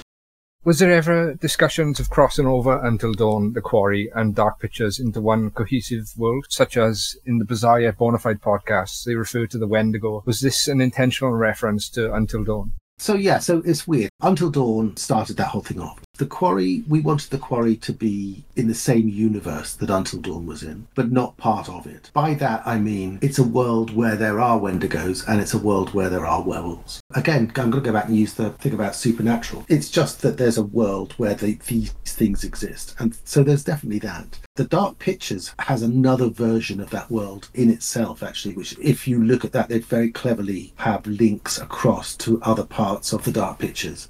So the Dark Pictures is genuinely a cohesive world, but because it's all part of the same thing. Whereas Until Dawn and The Quarry were obviously separate things with separate publishers, so we couldn't do direct links between them in the way that we wanted to. We definitely had nods to it because I think fans like that, but we couldn't do a real kind of full direct, well, okay, there's the Washingtons and or whatever. And it's not even a legal thing. I'm sure if we asked them, they might go, oh yeah, but it's more kind of just, oh, you know what, it's just a respectful thing. If you need to, you could, I suppose, but we just thought, no, let's leave it as nods rather than direct kind of connections. Yeah, I really like the nod when Ryan was speaking about a teen going in a ski lodge and being stuck, and yes, that whole it was great. And see, that sort of thing's fine because it's generic enough to kind of go, oh yeah, but anybody who knows. Yeah, exactly. Okay, so we've now got just enough time for a couple of call-ins. Thank you very much for submitting those. We've got a great question from one of our followers, Silver Serpent. Thank you as always for supporting the podcast. But first, a question. A huge fan of your work, Will. Over to you, Stan Puzdriak. Hi, I'm a huge fan of Until Dawn and The Quarry. I really wanted to express how much I respect what Will Byles has accomplished, and I'm excited about his new company. I'd like to know more about his plans for Dial-M for Monkey and how anyone could become a part of their team. Thank you for your answer. Dial-M for Monkey at the moment is a film company. I'm just finishing a script off now and working on a film. That will certainly be taking up the next, certainly 6 months. In the horror realm? Will? Oh, very much so. Yeah, absolutely. Okay. The ambition is to make a really, really scary film. I want it to be one of the scariest horrors ever made. Oh wow! Set yourself a high bar. Well, I think that shouldn't be. He says with all confidence. I think almost every horror ought to have that ambition. I haven't ruled out doing more games in the future, and potentially it'll be more along pushing it further down the film route than it even is now. One of the things with Until Dawn and The Quarry was to basically try to make an interactive horror movie, and I still think I'd like to do that, and to make it more so that the line between them is blurred even more about what it is and how it works and how you get that. It's very hard to kind of get any direct backing for it because no one knows quite what the business model is for it. It's fine when it's a console, but when it's Netflix, and they made, there's a few out actually at the moment. There's a few interactive things, but they're quite low budget, and trying to get something that feels kind of, it's not that it's high budget, but high production value, I think would be a really cool thing. A big part of me still wants to make films, and you can't really do that in a games company in the way that I wanted to do it. So that's that's what I've done. Someone send this man a script for Resident Evil. There have been many attempts to translate Resident Evil to the big screen. Career suicide right there. Yeah, it's hard. Yeah, it's hard work. They're different mediums. Greetings, Crimson Head Elder Team. Hello, Sir Will Byles. This is Silver Serpent. These games had plenty of gifted actors who did an amazing job. How did you orient these actors on, let's say, what's in store for them, what they should do to prepare for the roles they're playing, and what to do during the production of this video game? We know that these games deal with mythological creatures like wendigos and werewolves. As a director, what did you do to make these creatures reflect a truthful portrayal as much as it can and provide realistic gaming experience for people who are fans of the scary folklore stories? With the actors, it's a really weird thing with the actors. We send them a huge script, like a 1,000-page script, and they get really quite overwhelmed by it. And we'll often shoot up to like 50 pages a day, which is unheard of in acting. So that's a big deal. So they're a bit of a shock on that. When they come into the studio, obviously they've had a bunch of things. They've all been scanned for months in advance, and we've made models of them with all their costumes on. And when they get onto the studio floor, they're wearing the leotards with the kind of little dots on, and then a helmet with the cameras and stuff. So it's really, it's odd. It's a very weird experience, and it's a very big white set. At first, everyone's a bit uncomfortable, but then they start to see their own characters on the screens as they walk around, the things that look like them, but they've got costumes on and they're in an environment, like the woods or whatever, and they can see all of that on the screen. So then they start to kind of get a bit more of a feel about, oh, okay, I see how this is kind of going. The younger actors takes them around half an hour, and then they're fine. Ultimately, if they're good actors, they just kind of imagine what's going on. It's a bit like green screen acting nowadays. It's like, there's so much more of it than there used to be. Some of the older actors have a little bit more of a disconnect, I guess, just because there's no camera directly there. I have to explain that the entire studio is a camera, and it's being recorded from every single angle, and so it's all 3D. So and they kind of get it, and once they're up and running, it's all fine. And like I say, at any point they could turn around and on a big screen, see themselves in situ, in character, in the environment with all the lighting and stuff. All the lighting, all the effects, they can see each other. And the lighting makes a big difference, from a big white stage where it's all bright into a kind of a dark, spooky wood. So there's that. And then with the curses and stuff, we try as much as we can to go with what's common knowledge and that you could kind of look up on Wikipedia. But then we just also slightly alter it to make sure that our story works. So for instance, with the werewolves, one of the things about the werewolves was there's so many different sorts of werewolf. There's the kind of the ones that are just literally look like wolves, all the way to kind of the Lon Chaney Wolfman thing where it's a bloke in a hairy mask. Where we want to work on this is somewhere in between. The other thing we wanted to do is that most sort of legends of werewolves are someone gets bitten and then they're fine, and then the next full moon they turn. We didn't want to wait a whole month, so we just sped that up. We gave it a couple of hours. With something like this, as long as you don't go wildly off track, then you're fine, really. You just set up your own lore. And within the kind of the realms of any sort of, fictional horror, you can kind of make up your own thing, as long as it's sort of within the realms of what people think. So you could have vampires who can be seen in mirrors or can't be seen in mirrors. You can have, there's so many things you could just pick and choose what you want to do. What you do have to do, though, fairly early on is establish with the audience or the players what those rules are. The great thing about it, based on true events, you can continue to research, like Uncharted as well, and I can research on El Dorado, and I kind of still feel like I'm in the Uncharted world. And it's the same with this, like Wendigo, and I can research the Wendigo and Jack Fiddler and stuff, and I still feel like I'm in the Until Dawn verse. So that's really cool. Yeah. How did you get into game development? Was this something you always intended as a career, or did you find yourself unexpectedly becoming a game developer? There appear to be very limited opportunities, especially within the UK. I was going to be a doctor. That was the plan. But I just wanted to do art instead. So I stopped doing doctorate stuff and then went into art and painting and illustration. But I also was acting, and I loved theatre, and I loved all of the whole kind of side of entertainment. Because of my background in the theatre, and because of I was also the art side of stuff, I started becoming a model maker, and then from there became an animator, a stop frame animator. I was trained by a chap called Barry Leith. Again, this is going to be out of everyone's age group, maybe except for you, Paul. Thank you. Let me just put my walking stick down one sec. He did the Wombles and... Oh, of course. Well, I was born in Wimbledon, so I'm a Womble expert. At the time, I was also living in Bristol. There were two companies in Bristol that I really loved. One of them was a company called CMTB, which was Charlie Mills and Terry Brain, and they made a TV series called Trapdoor. Oh, my word. I love Trapdoor. Me and my son, we're Trapdoor fanatics. Yeah. We were actually the other day talking about whether it's possible to get Trapdoor on Blu-ray these days. It is. It's also all on YouTube, the whole thing. I watch it regularly. I'm a huge fan. Can we do a podcast just on Trapdoor?